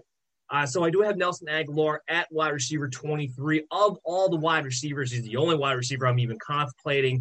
Henry Ruggs is what I thought he was, is a one-trick pony. Why he went in front of a Jerry Jeudy, a CeeDee Lamb, a T. Higgins, a Justin Jefferson. The list goes on and on of Brandon Ayuk as far as rookie wide receivers go this season. He went in front of all those guys. Once again, even without the man Al Davis, may he rest in peace there, they still take wide receivers with speed over wide receivers with skill. And again, it proved out here again. I'm not saying Henry Ruggs can't turn into a decent wide receiver or to be a decent playmaker at some point in his career. But when you look at the slew of rookie wide receivers and what they were able to accomplish this season, and you look at Henry Ruggs, you kind of sit there and wonder, what were you people thinking? But yes, from a fantasy standpoint for this week, Jacobs, Waller, I'm looking pretty hard at Aguilar too. I feel pretty good about that. On the other side of the ball, I got the Denver Broncos, and I got to feel great about Melvin Gordon. The Raiders stink against rushing. There's going to be no Phillip Lindsay this week. Gordon disappointed a little bit last week, but he got the volume I was looking for. There's a great matchup for him here. I'm big on Melvin Gordon. He's my RB7 on the week. And outside of that, I'm not too excited to really play anybody else because believe it or not, when Jonathan Abram plays, which they do expect him to play in this one, the Raiders are pretty good against the tight end. Noah Fant's only tight end 16 for me this week. They're actually not bad against wide receivers either, and because it's Drew Lock, I don't know what the hell I'm going to get the quarterback position anyway. So, Tim Patrick's the only wide receiver I'm even contemplating. He's wide receiver 32. I'm looking at Denver Broncos as Melvin Gordon, and I'm kind of hands-off on everybody else. Yeah, I'm with you. The Raiders are allowing the 4th most points to the running back position over their last 4 games, and they've gotten gashed by guys. And Melvin Gordon's really coming on late. He's averaging well over 5 yards a carry over the last month, but he hasn't had a 20-yard or 20-carry game since week 4. I think he gets that this week because Drew Lock threw 4 picks against this Raiders defense. 4 of their 10 interceptions came against Drew Lock in their last meeting earlier in the season. So I think they keep it on the ground. Melvin Gordon's playing really well, and he may not be a Bronco next year. So he may be looking for, hey, look what I put on tape at the end of last season. I can still get it done, and he's a motivated guy. Yeah, right there with you. We can move on from this game because there's not much else to talk about. Well, actually, you know what? Before we move on, because we want to talk a little bit about next year since this is the Week 17 show. Jerry Jeudy, Courtland Sutton, next year. What are these guys going to be? And also, do you think there's any chance they move on from Drew Lock? Because I think that's probably really the key more so than anything else. with Drew Lock, you've seen spurts of the talent that we thought he had, but we've also seen him be pretty terrible, miss some really good throws. I mean, he still has some decent pass catchers around him, and Melvin Gordon is a capable ball catcher out of the backfield. He just doesn't really use the talent around him. Noah Fant is a great pass-catching tight end. We've seen him have great games. We've also seen him disappear, and I think all that kind of revolves around Drew Lock's talent. That's what you're going to get. When he's on, he's on. When he's off, he's off. But I'm not sure he really fits in this offense, and I'm not sure he's really much more than a backup. He's not developing. He's not getting any better. You're not seeing anything out of him that you didn't see the first time he walked onto the field, except for maybe a little bit more comfortable. I don't know if they move on for him. I think that's more of a situational thing for the Broncos. Who's a free agent, who's interested, and what falls in their lap come draft day. Yeah, I agree with you there. I don't think it's a guarantee, and here's my issue. If Drew Lock winds up being the starting quarterback next year, I don't know if I trust any wide receiver not named Courtland Sutton next year. He's the only one. Because he's so physically dominant, he just offers this natural big target where an inaccurate quarterback like Drew Lock can just kind of throw the ball up to and let him go make a play. Jerry Jeudy, as much as I love him, as much as I do think from a overall skill set, he's still the number one receiver from this draft class, even though Justin Jefferson had better years, CeeDee Lamb had a better year, Brandon Ayuk had a better year, T. Higgins had a better year. I still think the cream of the crop is Jerry Jeudy.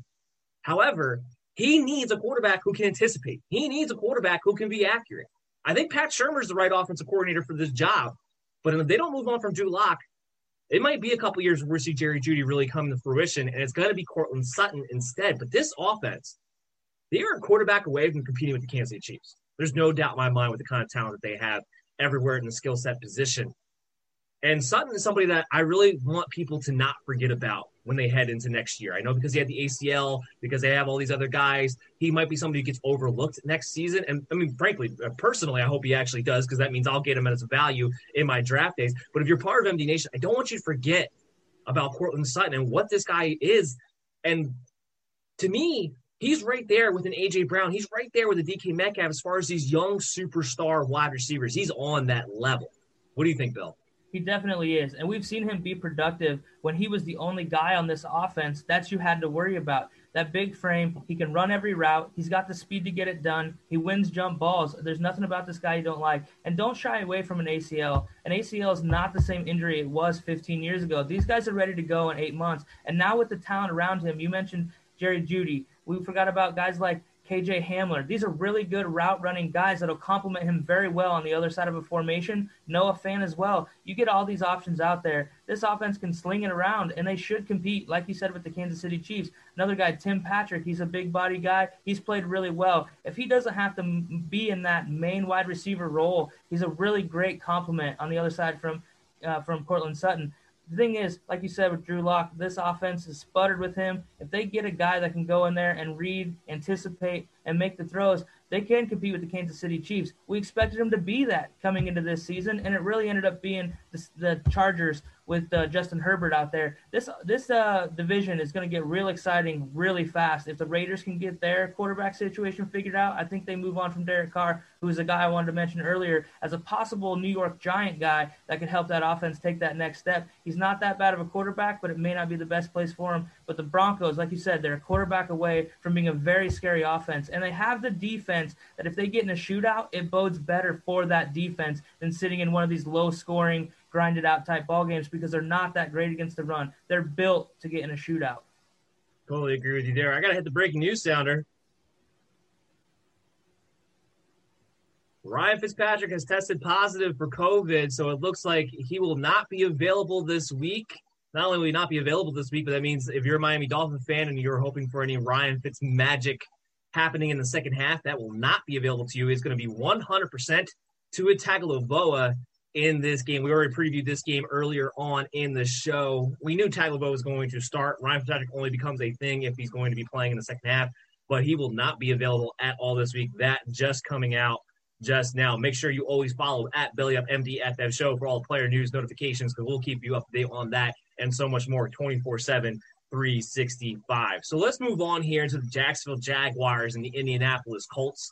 Colts have a lot to play for, actually, because if they don't win the division, they could wind up not making the playoffs. So them and the Tennessee Titans have a lot to play for in their games. Against the Jacksonville Jaguars, no James Robinson this week. Mike Glenn is the starting quarterback. I don't know how much I want to play Ogunwabe. Let's pretend that I actually pronounced that correctly because I probably did not. But I'm not touching anything with Jaguars. Are you, Bill? Yeah, no, not too excited about it. No James Robinson, no Jags for me. I'm not too excited about any of the pass catchers, as you never really know. Is it Keelan Cole, Colin Johnson's shown flashes when they get down in the red zone? I'm really staying away from them, especially against this Colts defense. This defense is built to just smother you. This is a really good defense against a not very good offense. Mike Glennon looks like a poor man's Matt Ryan out there, and it's just not exciting to watch. James Robinson's been the piece of that offense that you want to have. RB4 coming into the week after even missing last week. No James Robinson. I just don't see this offense really having much opportunity to score any points at all, really. Yeah, I don't either. We've been talking about next year, a little sneak peek preview. There might be no more hype around a particular team than the Jacksonville Jaguars. We know they're going to take Trevor Lawrence with the first pick. We know they're probably going to have a new head coach. We don't know who that's going to be yet, but we know they're probably going to have a new head coach. You're going to have guys like DJ Chark who will be looking to rebound. You're going to have guys like Laviska Shenault who show that they are definitely, if nothing else, at least a playmaking athlete this season. You have James Robinson, who was the cream of the crop when it came to the Jacksonville Jaguars, as guys who came out of nowhere this year and really became huge fantasy stars. Give me some of your takes on some of these Jaguar players, where you're going to take them next year, what your expectations are with all of that kind of up in the air and exciting moving forward. Assuming that they do draft Trevor Lawrence as they should, it really makes you a little bit more excited about guys like DJ Chark and Laviska Shenault. We've seen these guys be really productive players when Gardner Minshew's in the game, but Gardner Minshew is a relatively good passer. So, I'm not sure why they want to play Mike Glennon over Minshew. It doesn't make a whole lot of sense to me, but it's really capped the production from these wide receivers. They get Trevor Lawrence, assuming he is what we think he is. I'm really excited about these guys, but Shenault, kind of a middle of that wide receiver 3 range for me with some upside, maybe a guy that you split some hairs with guys in that range, top 30, 35 area. DJ Chark could be a fringe wide receiver 1, a really good wide receiver 2, and I think he'll be drafted as such. Yeah, DJ Chark is going to bounce back. That's 100%. I think he'll be drafted as a wide receiver 3. I think he'll be looked at as a guy who's a boom or bust type of option that has the talent to take that next step. Trevor Lawrence. We saw Joe Burrow. We saw Justin Herbert. Even Tua Tagovailoa from an NFL standpoint, I would say, has been pretty decently successful. These rookie quarterbacks have been able to come in and be impactful right away. The main key is going to be who's the coach going to be. It can't be Doug Marrone. It can't be Doug Marrone.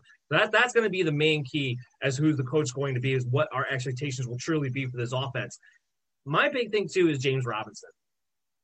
I think this is a bust next season waiting to happen. Now, I'm not saying that I don't like James Robinson. I like his talent. He can do a little bit of everything. I think he can be a bell cow back. I think he's going to be a solid producer.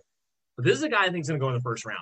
And I'm telling you right now, I think he's going to be a bust for a first-round value next season. It's an offensive line that's not that good. And he just fits the profile. These guys that come out of absolutely nowhere at the running back position, typically speaking, the following year have a big regression once teams actually have them on tape, unless you're truly special. You're truly a superstar. And I don't know if I think James Robinson is truly a superstar. Do you disagree, Bill? No, I'm right there with you. When I started laying out some of my early projections for next year, my early rankings, James Robinson's kind of on the back end of the RB1. I do not expect him to be this top 5 guy year in and year out, just based on the talent. The guys ahead of him are just much better players. And I'll be eyeballing their coaching situation, offensive coordinator hire, if they do make any moves there. And that'll kind of determine where I feel like James Robinson will be. I do feel like he's a talented guy. Do I feel like he's RB4? Absolutely not. He had a great season this year. And at the beginning of the year, we saw him catch a lot more balls that gave him a lot better production than he has later in the year. He hasn't quite done the same damage in the passing game that he did early on. So he's a good running back, not a great running back. If you can get him as your RB2, I think you'll be pleasantly happy with what you get from him. But I think there's going to be a lot of guys jumping on him thinking that he's going to progress from where he is right now, and I'm just not so sure that's necessarily going to happen. All right, let's get back to this game this week with the Indianapolis Colts. Talk about Jonathan Taylor, who I have as a top 10 running back playing against the Jacksonville Jaguars. How could you not, especially with the way he's played over the past few weeks? They've finally gotten back to letting him be at least the main ball carrier. Jordan Wilkins is no longer in the mix. They do mix in Nyheim Hines from time to time, but it's enough that Taylor has the goal line work, He has enough of a carry load that I know against a good matchup here against Jacksonville Jaguars, he's going to be a top 10 guy no matter what. I think the only other guy that we question is, can we play T.Y. Hilton as somebody? I have him as wide receiver 31. I think he's a boomer bust option. I think he could. This is a matchup. I think he could win you the week. He could wind up being in the top 10. I'm not disputing that. But being that the Colts, they just use different pass catchers from week to week to week to week, it's kind of just cutting into his floor. I know he's been playing better, or they've been using him better as of late. He still had a decent floor the past 2 weeks, even though he hasn't scored over the past 2 weeks. But I still have him at wide receiver 31. Outside of that, I don't know if I want to play another Indianapolis Colt here because they just use their volume is so spread out through all the different positions. What do you have for this week, Bill? Yeah, I'm right there with you with T.Y. Hilton. Personal favorite of mine. I love this guy, the Ghost. He can get deep on anybody. And at the beginning of the year, week 1, this Jacksonville Jaguars team got their lone win against these Colts. I think the Colts try to make a statement here. T.Y. Hilton had 9 targets in that game, even though his stat line wasn't that great. Now with the rapport with Phillip Rivers that we've seen late in the season, the last 5 games, T.Y. Hilton's really kind of come back to his pass-catching form that we know and love. I think he's kind of a boomer bust play. He could have 4 catches for 50 yards again, or he could have that 5 for 110 and that long touchdown. The one guy I'm really excited about for the Colts this week, Jonathan Taylor, RB7 on the year. He needs 84 yards and a score to hit 1,000 yards and 10 touchdowns for a guy that really got off to a slow start to the season and really coming on strong. But I'm not expecting a ton out of the Colts passing game, even against this Jags defense, because they're without Anthony Costanzo. When he's not in the game, it really kills their yards per play average. And obviously Phillip Rivers isn't going to be able to sit back there as long as he typically would and let those deep shots develop. They got to get the run game going to take care of business here, and I think they ride Jonathan Taylor, and he'll get momentum going. I think he has a really big game this week. He could be RB1, 2 type of performance and hit pay dirt multiple times. Taylor's going to be another enigma next season. I believe in the talent. I believe in the skill set. I don't know if I believe in the coach, in the rotation, in the team. That's one thing that worries me. Taylor, I think, is somebody that I'm going to want to take as a RB2 with potential for more next year. Probably a 3rd round is where I would probably have him valued at, maybe just a notch below some of those other top-end guys, because Nyheim Hines isn't going anywhere, because you're going to have to worry about Frank Reich rotating. What do you have Jonathan Taylor for heading into next season? I think this guy's a bona fide RB1. Like you said, I believe in the talent. He's not your typical Wisconsin running back. Those guys are usually coming out missing a step of speed, and that was kind of the knock on Jonathan Taylor earlier in his career.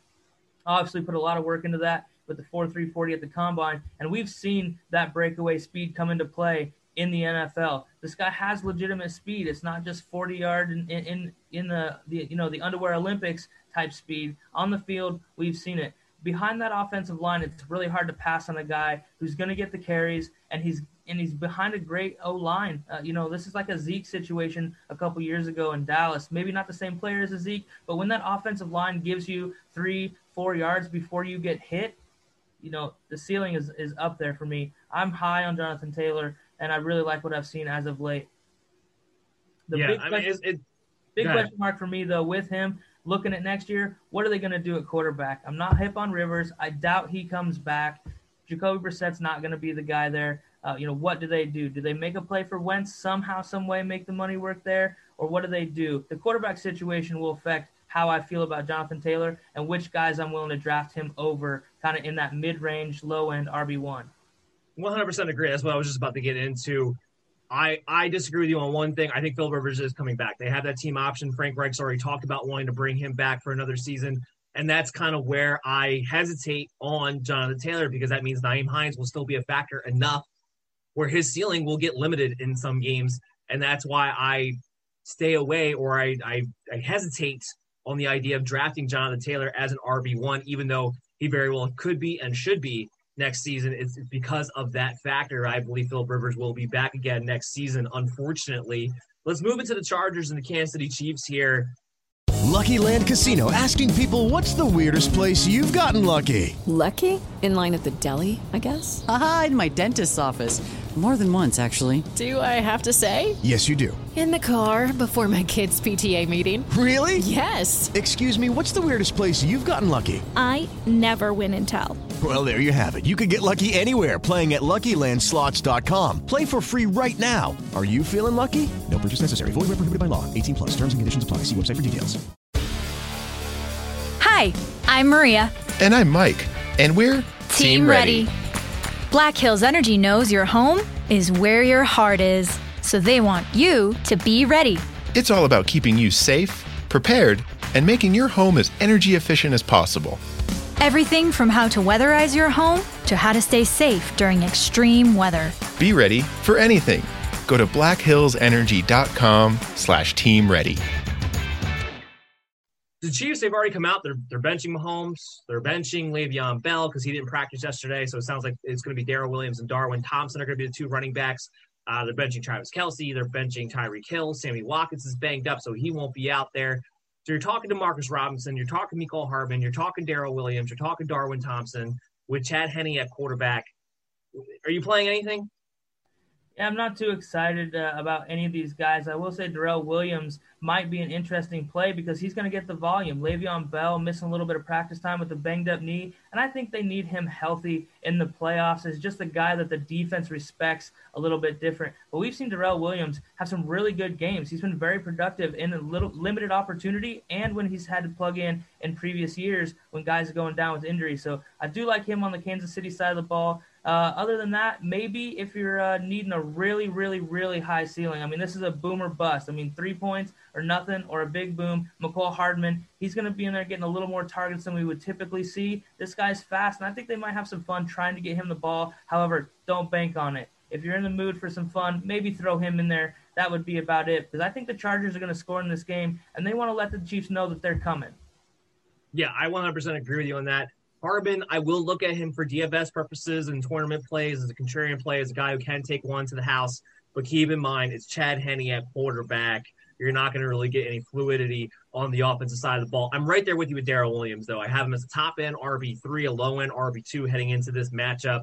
He can catch the ball. He can run the ball. I think with you, he's going to get a good amount of volume in this game. And against the Chargers, they have been very good against the run, especially as of late. So I do like Darrell Williams quite a bit. We move on to the Charger side of the ball to amplify your point of they're going to score points. I would expect them to win this game with Chad Henne as starting quarterback, although Anthony Lynn and the Chargers have proven to be choking away leads before. Justin Herbert's my QB2. Austin Eckler's my RB3. Hunter Henry's a top 10 tight end for me this week. Mike Williams is a wide receiver, too, because we don't expect Keenan Allen to play this week. I got to feel pretty good about all these Charger guys. I know Herbert's been a bit disappointing as of late, but the Chiefs aren't playing for anything this week. They've made that already clear that they have no interest, don't care about winning this game, even though it's a divisional matchup, because the Chargers aren't going to get into the playoffs even if they win this one. Anyway, Anthony Lynn's coaching for his job. Everyone's trying to get momentum going into next season. I think the Chargers offense, to your point, is going to be pretty good. Am I too high on any of these guys? I don't think so. I think this offense is legit. Austin Eckler out of the backfield. He's kind of working himself back into this offense. Scored last week as well. But a guy I'm kind of eyeballing, I really liked him in relief of Keenan Allen, is Tyron Johnson. We've seen him be productive. Maybe there is a bit of a ceiling there, but he does get red zone looks, and I think you're right about Hunter Henry. This could be maybe his best game of the season against Kansas City. They've not been the greatest about guarding the tight end position. Mike Williams, you might see a sighting with him. How healthy is he? He's out there every week, but he's been battling lower leg injuries, and he's not the most fluid-moving guy as it is, but I think they try to put on a show here against Kansas City. And, hey, when the backups are guarding them, these guys should do fine. Yeah, Henry, I'm big on him scoring a touchdown this week. Herbert has been targeting more and more. He's coming off of the COVID week. So I just think he was going to be the Herbert go-to guy when it comes to the red zone. I'm going to talk about something that I think is going to be maybe a bit hot-takey, maybe a bit controversial, and that is I'm not a fan of Justin Herbert going into next season. Now, the part of this, I will freely admit, be 100% open about. I was not a big fan of Justin Herbert coming out of college. Him having the success that he had has definitely 100% surprised me. No doubt about it. But he is a guy who I can tell, I'm watching on film, if he doesn't have that first read, he's not very effective. And he doesn't use his legs the way that he should because he is a mobile guy. And if he used his legs more, I think it would open things up. But he doesn't seem to do that. Next year, when teams have tape on this guy, and he's not able to hit Keenan Allen for 14 times over the middle, am I crazy to think that Justin Herbert could be a bust? Because this is a guy who's going to get drafted as a top 10 quarterback. Yeah, I think you may be. I was pleasantly surprised what I've seen out of this guy. He's made a lot of throws, and when Keenan Allen hasn't been there, we've seen him still play relatively well. However, I do think the Chargers are still kind of missing that wide receiver too. We keep hanging our hat on Mike Williams as this uber-talented guy coming out of Clemson, and the talent is there, but he still seems raw. I mean, what does the guy really do well other than he's big and he was awesome in college? And it hasn't really been all that great. He had the 110 touchdown season, got everybody really excited that, hey, he might be kind of taking that leap. But since then, we've really kind of seen him regress back to what we know he is now. And that's really not that great of a starting wide receiver in the NFL. They need to address that for him. I think they're good at the running back spot.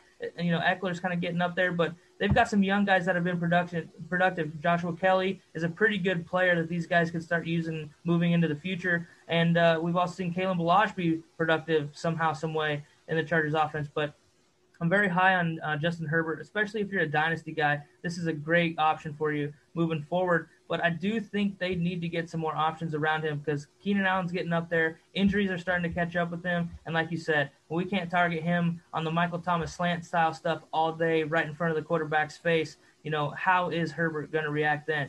I think we might see him regress a little bit. If Keenan Allen were to get hurt and miss an extended period of time, I think he might come back to earth in that scenario. I think Herbert is going to be my General Custard last stand all throughout 2021 heading into the season. Going to be one of my controversial guys heading in there because I have serious questions about him and that Chargers makeup. And we're going to have to see who exactly the head coach is going to be because there's no guarantee it will be Anthony Lynn either. Let's move into the game that probably has the most on the line on both sides of the ball, which is the Arizona Cardinals and the Los Angeles Rams in this one. Rams, unfortunately, for having their playoffs essentially start early, are just going to be well behind the 8 ball. We talked about earlier in the show, Cooper Kupp probably not going to play in this game, probably tested positive for COVID, even though they're not confirming that, but we're going that based on reading between the lines, the fact that he got put on the COVID list on Monday, and they are saying that he's not going to be available this Sunday. So that means you have Robert Woods, no Darrell Henderson, he's on the IR, no Cam Akers, he's on the IR, no Jared Goff. He had to have thumb surgery. You're going to have John Wolford back there as a starting quarterback. Due to volume, I have Malcolm Brown as an RB2. We saw Jeff Wilson play well. You can run the ball in the Arizona Cardinals. I think they're going to have to give him the ball. You're not going to want John Wolford throwing the ball 35, 40 times in this game if you can at all help it. At least it's not going to be the game plan, I think, early on. And Robert Woods being the last man left standing, essentially, because we haven't seen much of Van Jefferson this year. We've only seen Josh Reynolds in spurts. They're going to have to lean on Robert Woods to be the safety blanket for a quarterback with very little experience. I have him as a wide receiver too, but I don't have big ceilings on these guys. And these are the only 2 players in the Rams that I'm even considering for fantasy football this week. Yeah, I'm right there with you. The Cardinals have allowed the 5th most points to running backs over the last month, and Malcolm Brown has been extremely productive when he's been given the carries. He's a good running back, not a great running back, but the Rams are going to have to rely on him this week with Wolford at quarterback. I don't think Robert Woods is really too interesting of a play. The Cardinals they're all right in the pass game, but Patrick Peterson probably shadows them. This is a funny matchup for the Rams in this situation. If they lose this game, they're really hoping for some help to get into the playoffs. And without their top guys, I mean, they're really kind of limping into this game against a division rival that, you know, we've seen the Cardinals be dangerous. This is a real rough spot for the Rams team coming into this week. Yeah, I am right there with you. And then on the flip side, the Arizona Cardinals, we thought they might be in a really hard spot too, but it does sound like Kyler Murray's been practicing. Sounds like he's going to be available. He's going to play. How mobile he's going to be, I don't know. And we've seen this year when he is not 100% mobile, he is not himself at quarterback. He's not that great when he has to be a pocket passer. However, because the Rams are having so much trouble on the offensive side of the ball heading into this game, it might not matter as much. I do have Kyler Murray's top 10 quarterback, but I don't feel great about that. He's more of a top 10 quarterback because of situations in Week 17 where you have guys like Mahomes definitely sitting. You have some situations where I can see guys getting sat at halftime. So he winds up being QB 10. But had this been Week 16, I don't know that Kyler Murray would be in my top 12 at quarterback. The only guy I really feel decent about because he's going to get the volume is DeAndre Hopkins. But again, tough matchup against Jalen Ramsey. This is a Rams defense is playing really well right now. And to go to our point of why we like Malcolm Brown, the Rams' game plan is probably going to be to run the ball and try to win with their defense. They're going to come to play. Hopkins, you have to play him. But, again, don't necessarily feel great about the ceiling that he brings to the table. And then Kenyon Drake as RB22 only because he might have a chance to fall in the end zone because, frankly, he's been inefficient all season long, especially when Kyler Murray doesn't have his legs. But he gets the volume. He gets the goal line carries. I don't think I'm missing anything else when it comes to Arizona Cardinals.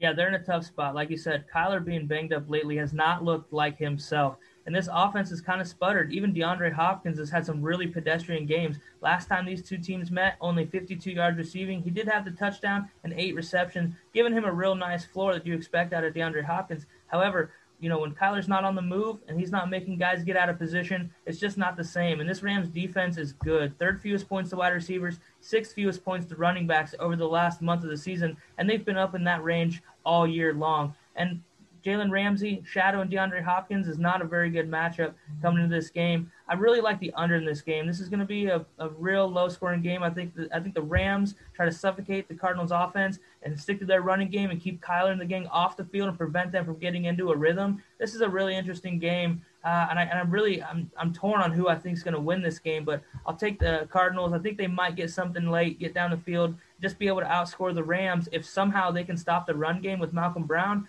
and limit possessions for the Rams and get a couple extra ones themselves. Yeah, I'm right there with you. We're going to take one last break. When we come back on the other side, we got 4 games to get to up until the 2 o'clock hour. So make sure you stay here on the Worldwide Sports Radio Network, WWSRN, with more on the way right after this. And hello and welcome back, MD Nation, to the last segment of the last show of 2020 of the season. You are here listening to the MD's Fantasy Football Show on the Worldwide Sports Radio Network, WWSRN, also presented to you by Belly Up Sports. As always, I'm your host, Dan Mader, joined here with special guest, Mr. Billy Witt, the senior fantasy football writer of Belly Up Fantasy Sports. We got 4 more games to get to, 15 minutes to do it, so we're going to have to pick up the pace a little bit on the rest of these matchups. And we're just going to kick things off, get right into it with the Seattle Seahawks and the San Francisco 49ers.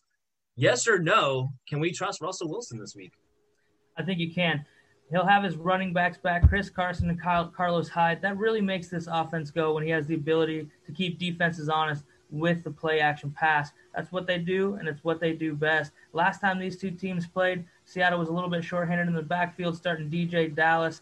He had an all-right game, 18 carries, only racked up 41 yards, but did have a touchdown. But with those two guys in the lineup, Russell Wilson is a different player.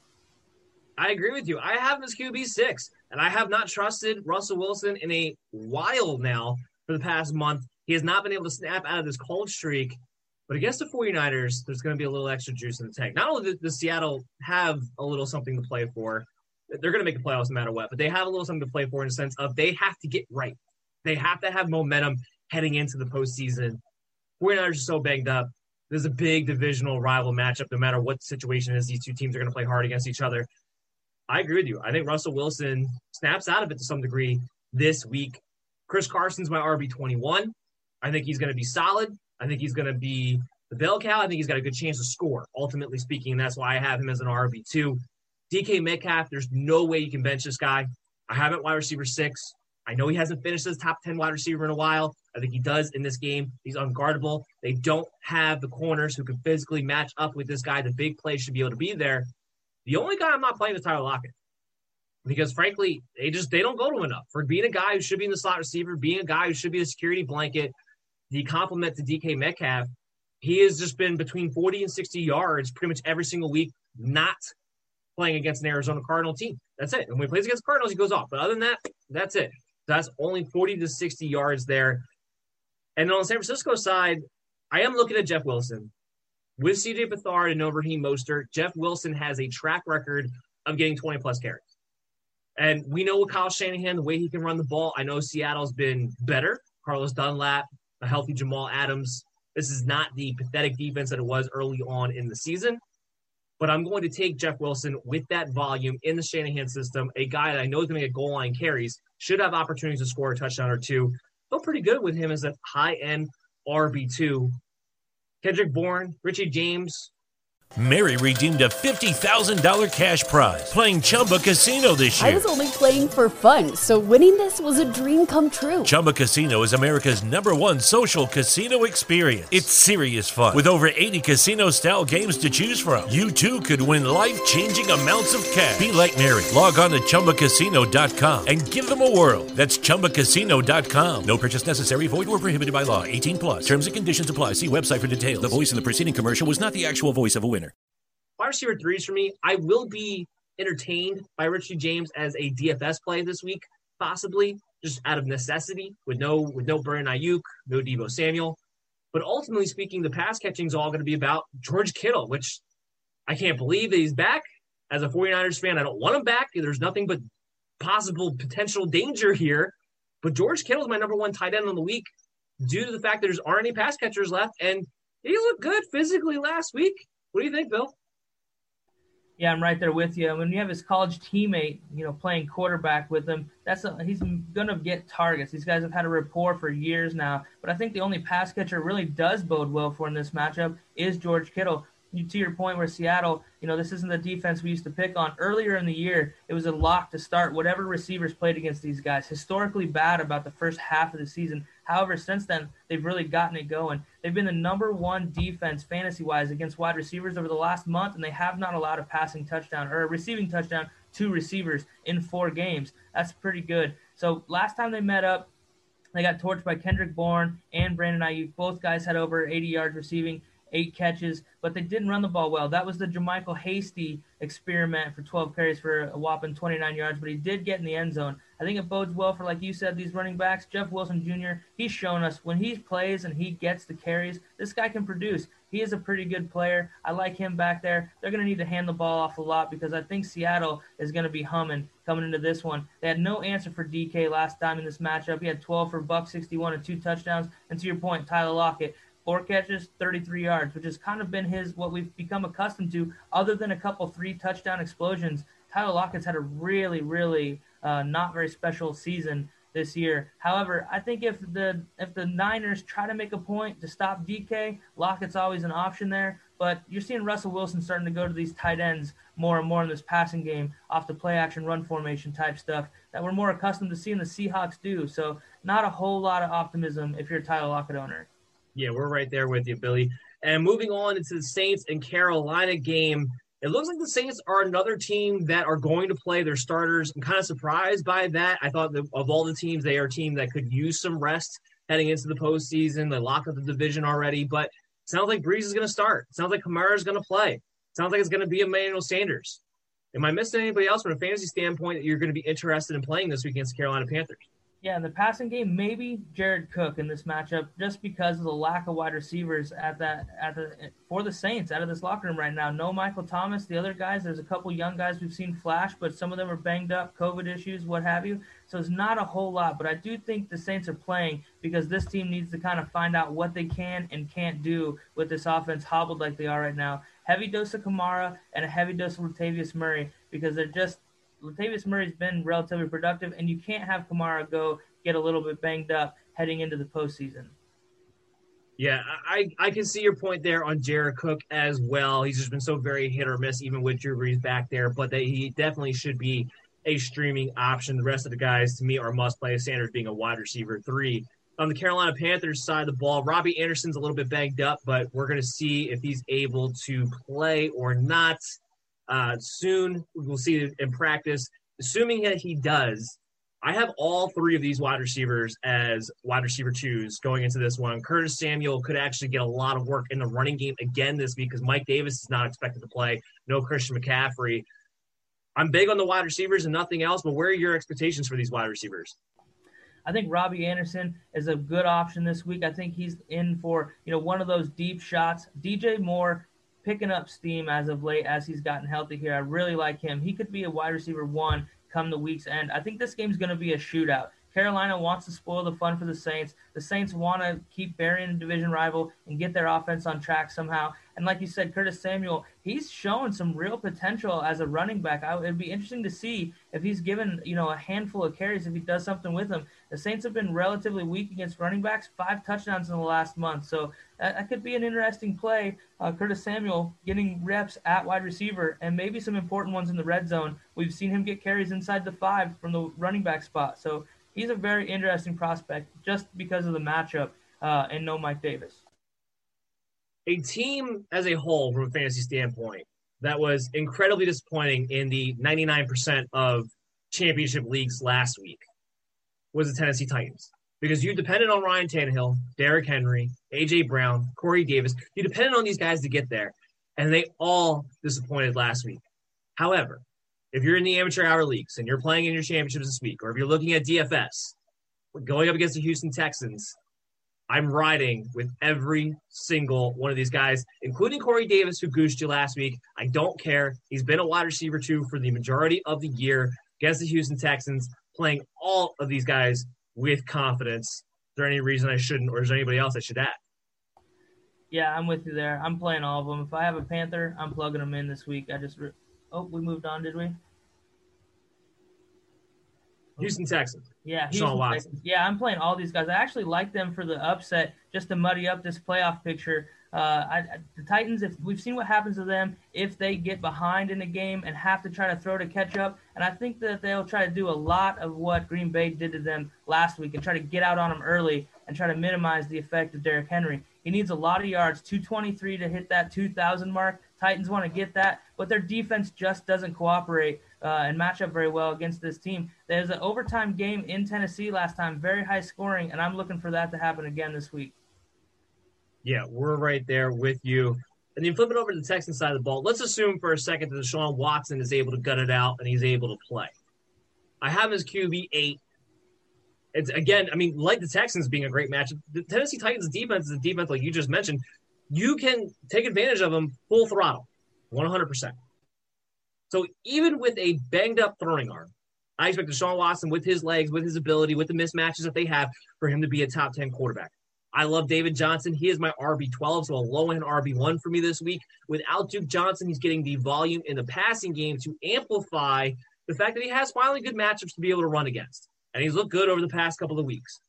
Brandon Cooks, big week against Cincinnati last week. I think he has a big week again this week against the Tennessee Titans. I have him as wide receiver 11. Maybe I have Kiki Kute as a wide receiver 3 this week. He's somebody who's been targeted, surprisingly, in the red zone over the past few weeks. What do you got on the Houston Texans, Bill? I'm high. I'm real high on them. This team is playing for pride, and they want to beat these Titans. And they about had them last time they played, like I said, an overtime matchup. What we've really seen the last couple games is David Johnson really starting to produce as of late. 11 catches the week before last, 12 carries for $128 this last week. I think they kind of trying to do some extra with him with the lack of receivers that they have. I like Kiki Kuti coming in. He plays that spot well. Brandon Cooks, I think, is in for a really big game, and I think Deshaun Watson is in for a big game as well. Now that he's starting to use David Johnson as a dump-off and not forcing the ball into some holes to maybe some subpar wide receiver matchups down the field for him. Last but not least that we have for today's show, the last game we will preview, the last game we will talk about on this show for the 2020 season. The Washington football team and the Philadelphia Eagles in a game that will matter for Sunday Night Football, especially for Washington. Eagles get to play the spoiler. Talk about Alex Smith. It looks like he's trending in the right direction. Somebody you have to keep your eyes on, though. Antonio Gibson was not at practice today. We'll have to see if he's able to practice on Friday to see if he's able to go. Terry McLaurin not expected to play at all because he's dealing with the high ankle sprain. To me, that leaves Logan Thomas. He's my tight end 3 on the week because the volume's just going to have to head his way. If Gibson does play, I have him in RB16 because even though he's dealing with the turf toe, even though he's not 100%, he still has been getting the volume of work. And J.D. McKissic, if Gibson were to not play, but even if Gibson's out there, I do have him as a flex option, especially when you're talking about half-point and full-point PPR leagues because they're going to use him in the passing game. Do you feel confident in using these guys or anybody else? Logan Thomas, I certainly do. This guy's had 28 targets in his last 2 games. He's really been the main pass catcher for this Washington offense, with McLaurin being banged up or missing time. Alex Smith trending in the right direction to play is a big, big deal for this offense. Without him, I really wasn't sure they were going to be able to get it done and get this Division I. I'd like Alex Smith back in the game. He targets Logan Thomas a ton. And, hey, this guy's a big playmaker. He's shown flashes of being pretty athletic. And if they're going to target him like this, you have to play this guy. The opportunity is there. No Antonio Gibson really worries me for this team as far as a win or loss scenario. But as far as J.D. McKissic goes, the targets are there for him. And he's shown that, he can do damage in the passing game. Had a nice touchdown last week deep down the sideline. They want to use him. They look for ways to use him. So I feel like if Gibson doesn't play, he's a much better option. However, he's always kind of a nice guy that you could find and plug in if you're in a bad spot and need some PPR, half-point PPR upside. Totally agree with you there. Great breakdown. And last but not least, the Philadelphia Eagles. Hurts is not 100%. He's still going to try to use his legs. I think they're still going to build this offense around RPO, but you're also going up against a top defense in Washington. I have him as QB 15. I don't have him as a QB1 this week. He's not a must-start for me, even though he has been that for the past few weeks because of the injury, because of the matchup. Miles Sanders is an RB2. The only person that I'm really, really interested in playing is Zach Ertz, because we don't know if we're going to have Dallas Goedert at all this week. He's questionable. It really seems kind of more doubtful that he's actually able to go. The tight end position, although Hurts has been spraying the ball out amongst all pass catchers, the tight end position has been the number one target since he's taken over. Is there anybody else you're excited about, or what are your expectations on those guys? Yeah, I like the tight end position as well. I'm a little more high on Goddard than Ertz. They seem to kind of have him in the game more as they get to the red zone. But one guy that I am looking at is the other Jalen Reagor. He's been targeted 15 times in the last 2 games, and Hurts really overthrew him.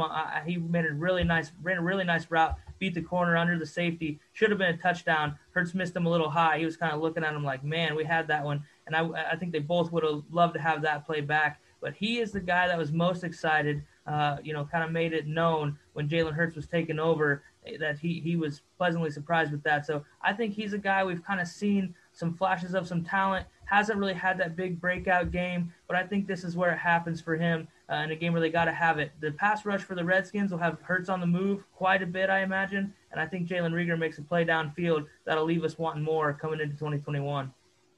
Yeah, Reagor's going to be an interesting one. We even saw Deshaun Jackson, like you mentioned, come in for that one big play last week. He could be a DFS option in my eyes. I wouldn't trust him from a redraft standpoint because the ceiling really hasn't been there yet, although the opportunity has been. But DFS standpoint, you can take that option, that contrarian play there. But I'm with you on that. That's it. That wraps up 2020. That wraps up Week 17, the preview show.